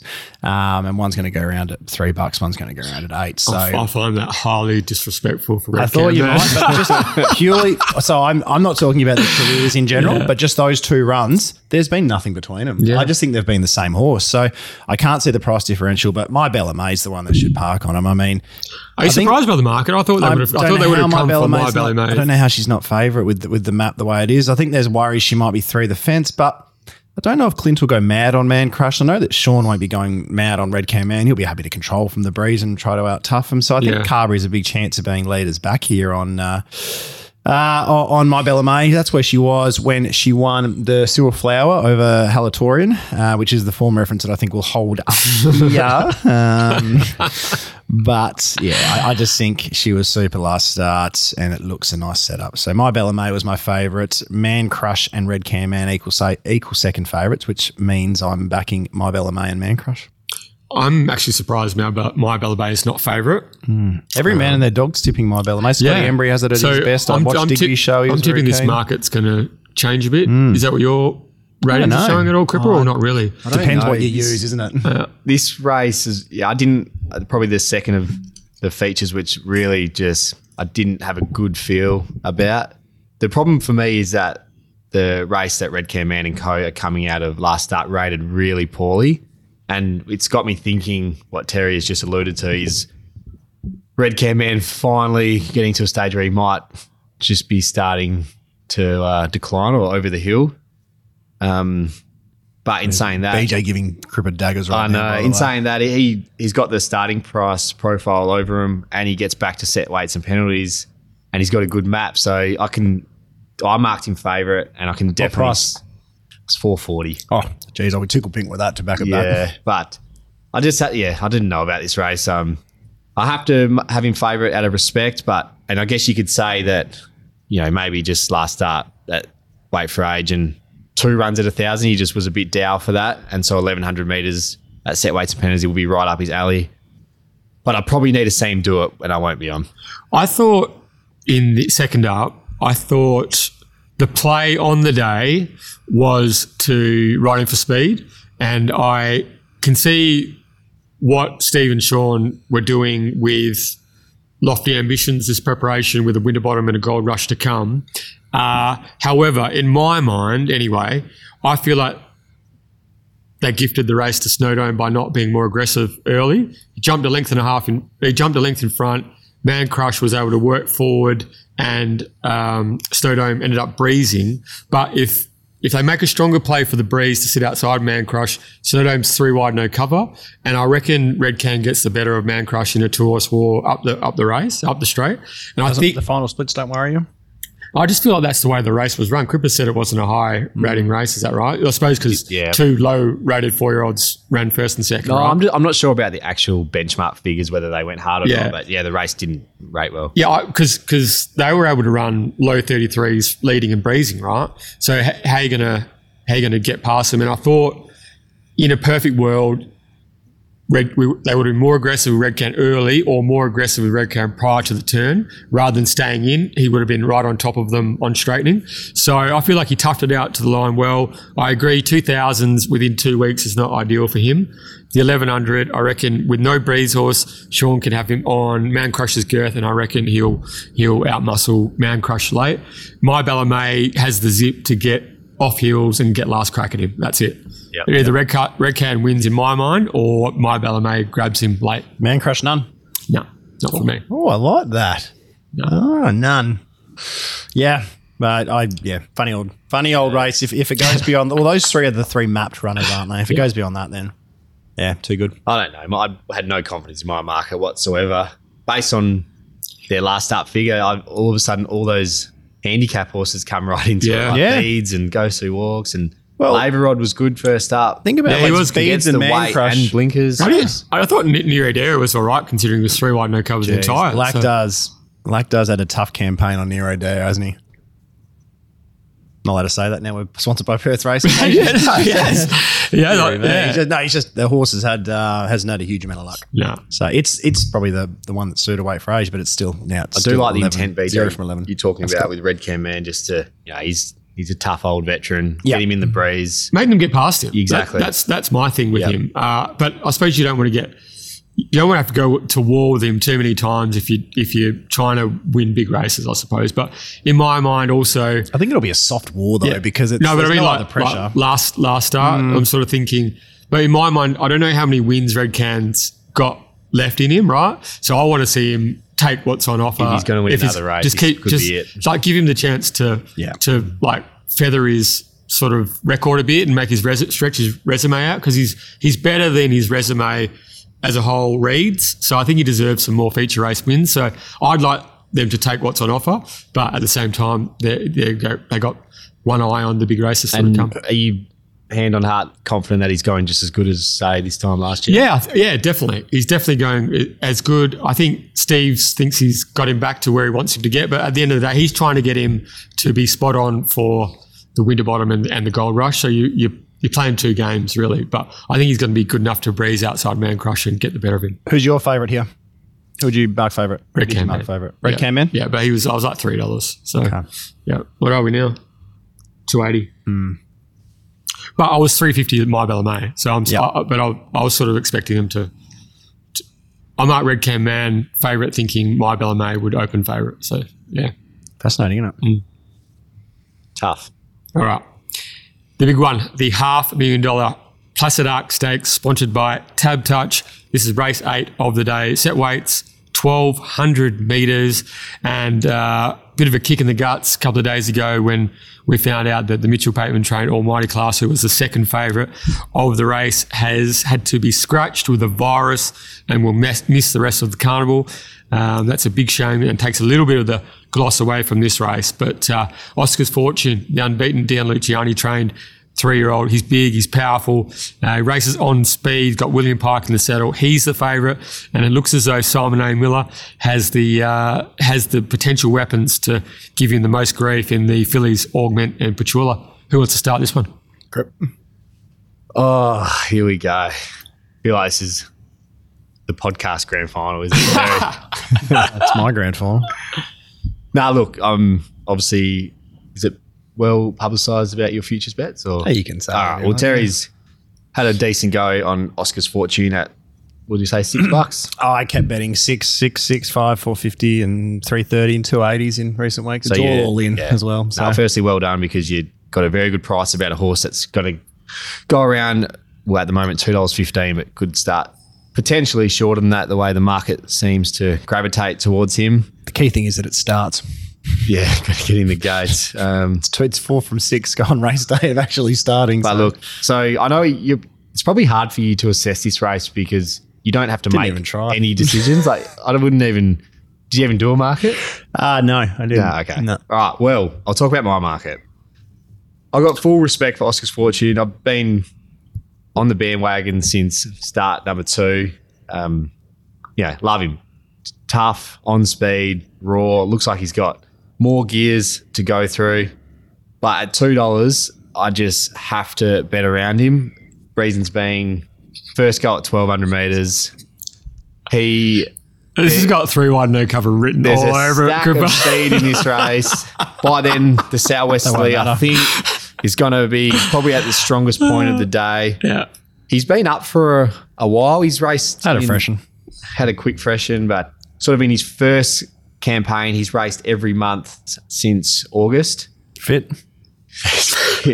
I just think, look, he's not the same type of take on as, say, a couple of the ones earlier in the card, like Yongalas and Alsafina, where it would not shock me at all if he comes out, gets to the breeze and really dominates. But I'm going to go with the contrasting form line, and I am on Augment. It's probably where the scratching of Almighty Class may have helped you a little, because you could sort of pinpoint down, you know what I mean? Because that was probably the I pick was absolutely gutted when I saw the scratching of Almighty Class. He was clearly... Were you going to back that? Oh, yeah, I was chips in. The reason being... So Augment and Almighty Class dead heated last start, but I feel like Augment settled a lot better on a moderate tempo, whereas Almighty Class was just pulling his head off. And we saw first up what he did on a hot tempo. He's just built for a race like this, where he would have just sat in behind him, Mitch has travelled been strong, very big on morning cover as well, and just needed a gap at the right time. And I reckon he would have gone whack. Whereas I don't think Augment is as good as Almighty Class. But on the flip side, now I'm on Augment. I don't have to beat Augment, if that makes sense, if I was on Almighty Class. So there's one less key chance in a race, which I think lacks a lot of depth. So Augment for me, I'll be hoping that they just go hammer and tong on all these roughies who like to go forward. I'm sorry, Terry, but I hope that Oscar's Fortune is just in a world of hurt at the Do you know that I square up the race as long as Hanchy runs a place? I couldn't have punted any better here. Yeah, you've done well. Hang on. It's another one, I actually don't want to talk about it, though. Like, I don't want to talk about it. And yeah, the cherry on top for you was just Almighty Class coming out. That is some of the best luck I've seen in a long time. I don't think I've had a huge amount in recent times, so I'm going to cop that one. But in saying that, I don't like it from the point of view of the race, though, because this was it still is a cracking clash, but Almighty Class versus Oscar's Fortune versus Augment versus Hanchy. You have to include Hanchy in the conversation, who was super. I would include Petula in the conversation as well. And Petula because of the better draw as well. But if Ripcord drew a gate, yeah. And I will still definitely be... There's two I want to chop out on, Ripcord and Petula. Yep. Petula's getting a little bit short now. $11 I thought was probably about the right price. Yep. I'm just going to have something on Ripcord to get even on the race. And just...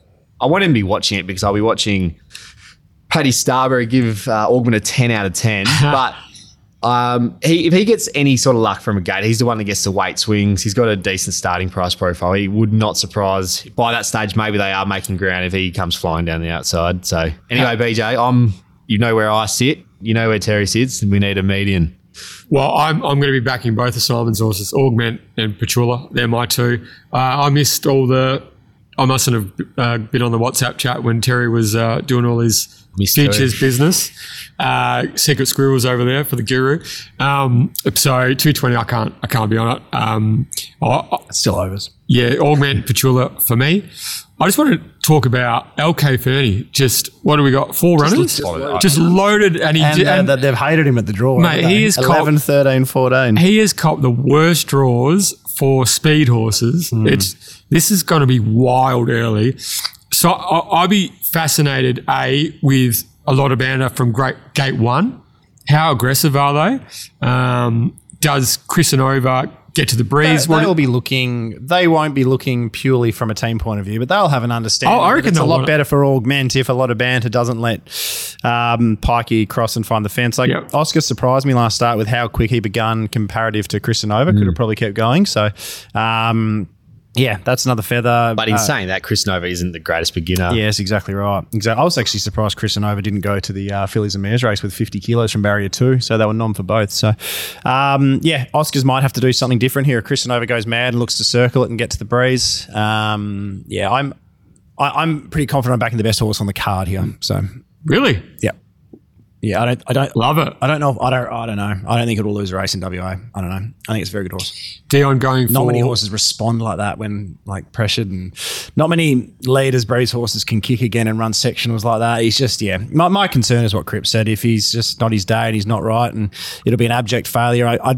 I think I'd be surprised if he was beaten on merit. I think it'll be I've had enough. Or as in, he just gets to the breeze, rolls along at a solid tempo, and he would just kick and win from there. Yeah, no, I wouldn't. Yeah.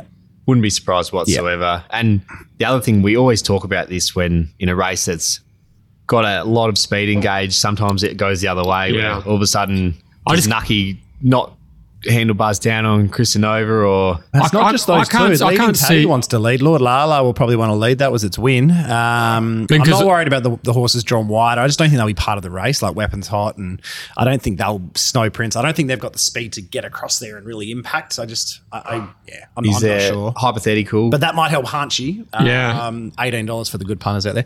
That might help Hunchy if there is a nice 3 wide line and Christinova is perhaps leading that 3 wide line, but. If a lot of banter leads and Oscar sits outside, any chance Augment gets its back? 100% there is, yeah. It's going to have to beat them on merit. Yeah. 100%. It just depends. You messaged me afterwards and said, are you happy with it? And I just felt like giving you a spray back. What do you think, Cripps? Do you think I'm happy with it? There's 4 major chances. There's Almighty Class, there's Augment, there's Oscars, and there's Hanchy, right? I've backed Oscars and Hanchy all in. They've drawn 8 and 13. The other ones have got 2 and 5. Am I happy with it, Cripps? What do you think, son? What's your level of happiness? I thought you might be able to spin it in a positive light to put it back on your terms. Yeah, I'm on the best horse. The thing is, Lord Lala and Leading Taddy blinkers have gone back on. Low draws, they're going to be looked Taddy's to be. the one. Lord Lala, I don't know if it's got the speed. Yeah. But Taddy definitely, yeah. But I mean, like, what does Luke do with his horses? Like, they're all... Scratch them and run them midweek. Like apart from Ripcord. It feels like if they just go back, it's a non-event for them, really. So, I don't know. It's interesting that they've all stayed in for That's those why gates. I didn't want to decipher this race. I should have just walked away and let you two do this one. All right, I'm going to end my thoughts anyway. I'm going to have something on Augment and Petula. Augment for you, Cripper? Augment and chopping out on Petula and Ripcord. And Terry just can't lose on this race, so he's all good to go. He's on the best horse. Yeah, best second and fourth, and the second coming of Black Caviar. And also, there's second and fourth, and I'll need a cuddle. I'll walk east if anything outside the top 5 in the market wins. Actually, you'll walk east. Well, how far? 3 steps, or? Yeah, I might go to Cross Manning Road. I'm surprised that Christinova's $18. I thought those numbers could be the wrong way around. How does she possibly? It should be $81. How does Christinova win this race? There's a lot of fill in this race, isn't there? There's a lot of fill. I saw this being an 8-9 horse field. I thought a lot of these wouldn't bother. So, fascinating. I think when Almighty Class you're going to do a ring around, Terry? I actually had every horse outside the top 600 to 1. I just want him to jump because I'm going to lay off a good chunk of Oscars. So I reckon I just wanted to jump. After we finish here, Terry's going to leave and start ringing people and trying to convince them to run midweek, I think. So, especially if they're running against Black Caviar. So, I'm confident. All right, Guru, what time is it? I'm rattled now, BJ, so I don't know what time it is. It's time for the Get Out Stakes. Of course it is. SCAR STEAKS. The extremely popular Get Out Stakes competition, brought to you by Market City Meats, the largest retail butcher shop in Perth, located at the Carnival Markets on Bannister Road. Timmy Hewitt, he's the captain coach out there at Market City Meats. Swing past, say good day. Group 1 gourmet goodness from Market City Meats. Now, to enter the Get Out Stakes, send us a tweet at the 11pod on Twitter or X. We're doing X or is it still Twitter? Twitter. Who wins race 9 at Ascot on Saturday, and a decimal winning margin, 2 decimal places preferred. And the Sam White rule is back in vogue. First in, best dressed. Terry, the last, the Get Out, the lucky. No idea. Crip? Look, I was chips in, Rear Admiral first up. In the run, I thought, here we go. This is fill up time. Still scratching my head about, I don't want to say how poorly she went because she still ran third, but I just thought from the run that she had, thought she'd just win from that position. In saying that, strips fitter, blinkers on. Drops in weight. There'll be good speed, so she'll probably get the chance to park in just behind them. I do still think she's a really nice horse, and I'm happy to give her a mulligan, albeit got nowhere near the same amount of confidence as I had on her first up. What price did you take first? What price did you take first up? 280 down to 240. Yeah. From memory. So you got your handicap down to 9 by just taking a few mulligans here and there, isn't it? We love a mulligan. No, and the stablemate looks like he's going to lead him up. Yeah, the leader. And it was just hard to I haven't had a cent on Rear Admiral at the moment. I've marked her $4, but she just seems like the obvious way to go in the last, if you can forgive that first up flop. This is acid test day, isn't it? You're going to get a nice cover. You've got the shades going on. Doesn't win here. It's not as good as people and the SP, I guess. Yeah. I hope so. Yep. As I was saying on the way here, I was caught the Hour of Power, and both trainer and jockey were on, and you just can tell they've still got an air of confidence about her. They think she's really nice, said she works like winks. So, I'll back them into her to bounce back.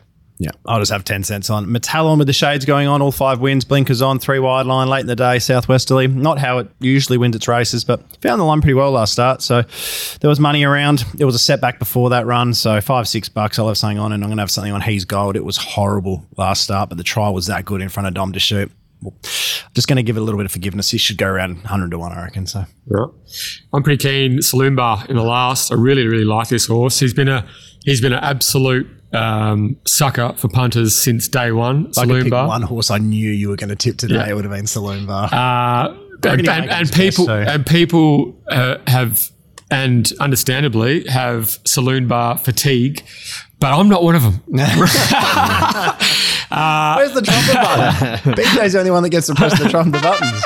I'm not one of them. I just feel like this guy he's got more levels to get to. I just think he's a big dopey bugger, and once the penny really drops, he's going to be a serious horse in 2024, and he's going to start edging his way through the grades at the back end of this year. So from gate 2, smothered up, Noski on. I think I'm feeling like 3 back the fence. If the speed's on through Capricorn Man, sock off, double spice, there's a bit of gap. He can maybe get out, edge out onto Rear Admiral's back, get last crack at him. Saved up for one dash. He's got wicked turn of foot. And Saloon Bar, I reckon there's going to be money for Rear Admiral, money for Metallon. Saloon Bar, you might get $6-7, and that'll do me. And they're lucky. And they get out. Did I hear correctly, BJ, after his win, which, yes, I agree, was awfully impressive against the pattern of the day, did Dan say that he's definitely a better horse ridden cold?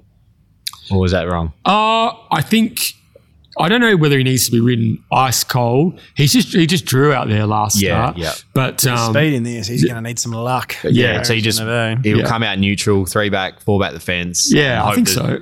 Hope they go that fast. He weaves his way through. Opens it. I reckon he's got a lot of talent, this horse. The other horse who is flying, who I will definitely be having something on, and because Neville has just been killing me lately, is Brooklyn Pier as well. He's just Neville Parnham. Back to 1200. That I don't know. Like that camp are just doing crazy things with their horses, and they're doing it so well, and feel like they've been in form for months now. And if I'm not letting Brooklyn Pier go around without having something small on at a price, so that's a wrap up for the race 9, the Beasley Workwear Handicap, rating 72 plus 1200. The Beasley. Beasley's a Beasley. The Kim. Beasley. Anyway, let's take a break, guys, and we'll just gather our thoughts. And when we come back, you'll have our best bets, our Maddies, and what else is the other one? Our Lays. For Placid Stakes Day. Okay, it is now time for our best betting proposition, brought to you by Perth Racing on Placid Stakes Day. Cripper, who coined the phrase, what's your best betting proposition? My best of the day is Ascot Race 8, number 12, Augment. Doesn't have the same ring as the Betfair Best, does it? The PR Best. The Oldring. The Mug Punter Best. Mine's also Race 8, number 3, Oscar's Fortune. Go get him, Terry. My best bet is Generosity Place in the, 215, 220, I think, in the Champion Fillies Stakes. You guys didn't sort of got me second guessing myself with Saloon Bar, but I'm really keen Saloon Bar in the Get Out Stakes as well. But my best bet, been keen on all week, Generosity Place in the Champion Fillies. Maddie, Cripper. I'm going to double up here because if I'm going to get the Big O beat, I need a multiple pronged attack. So Maddie, Race 8, number 2, Ripcord, just praying for a CJP peach. I nearly took the $15 all in when I thought it was going to be 8-9 horse field. It's with normal luck, it's gone so good. It's well above the price it should be. Race 6, it's not $20 at the moment, but we're hoping DTA gets out to there. So race 6 DTA, a couple of others at big prices. Race 5, if Guarding Heaven can lead and is playing leaderish, it'll go around 50, 100 to 1. And in the last, His Gold was just too good in its trial to not forgive off one run if it goes around at 100 to 1 too. So maybe one of those three. I'm fudging, but I expect to get a little bit wobbly late in betting for my Maddie. Race 3, number 10, Manhattan Strip. Do you think it could get out that far, Terry? Well, Cripps mentioned the data before, but just in a race with that many potential money horses, and Yonga Lass doesn't look like it's going to get much beyond 220. So, yeah, maybe. All right, Lays, Cripps. Look, I think we all know where I'm going here, but very strongly against race 4, number 1, Alsafina. Just do not understand that price whatsoever, even though she is starting to get the wobbles now, but should keep going. $3.15 to back on Betfair now. So she's $2 very first price and now $3.15. Yeah, I'm with him. Alsafina. I'm going to go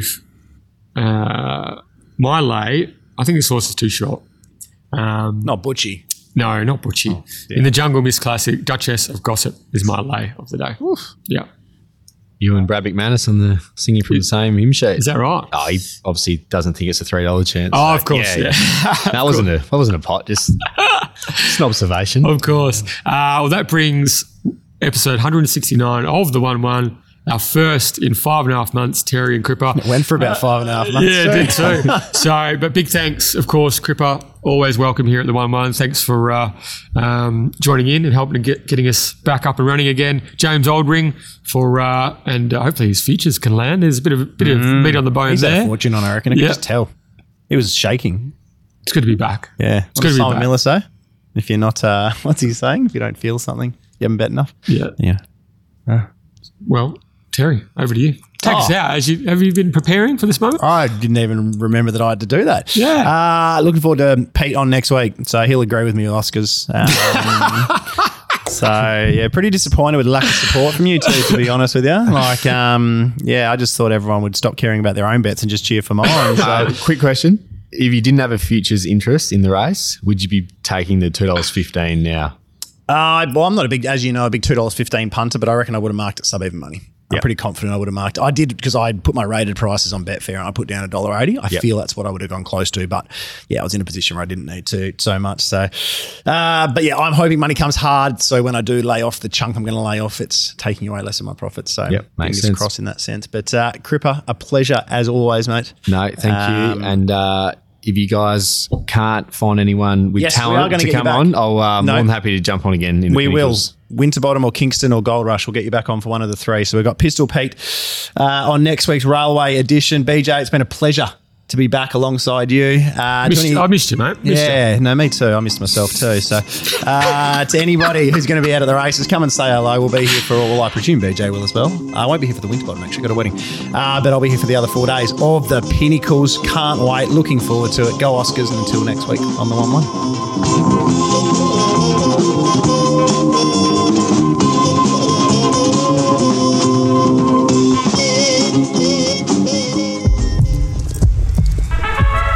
Ready for the Pinnacles, supported by TapTouch. 5 spectacular Saturdays at Ascot Racecourse. Expect epic entertainment, fabulous fashion, and heart-racing action. It all starts with Lexus of Perth Champion Fillies Day, our 1950s themed race day on Saturday, November 18.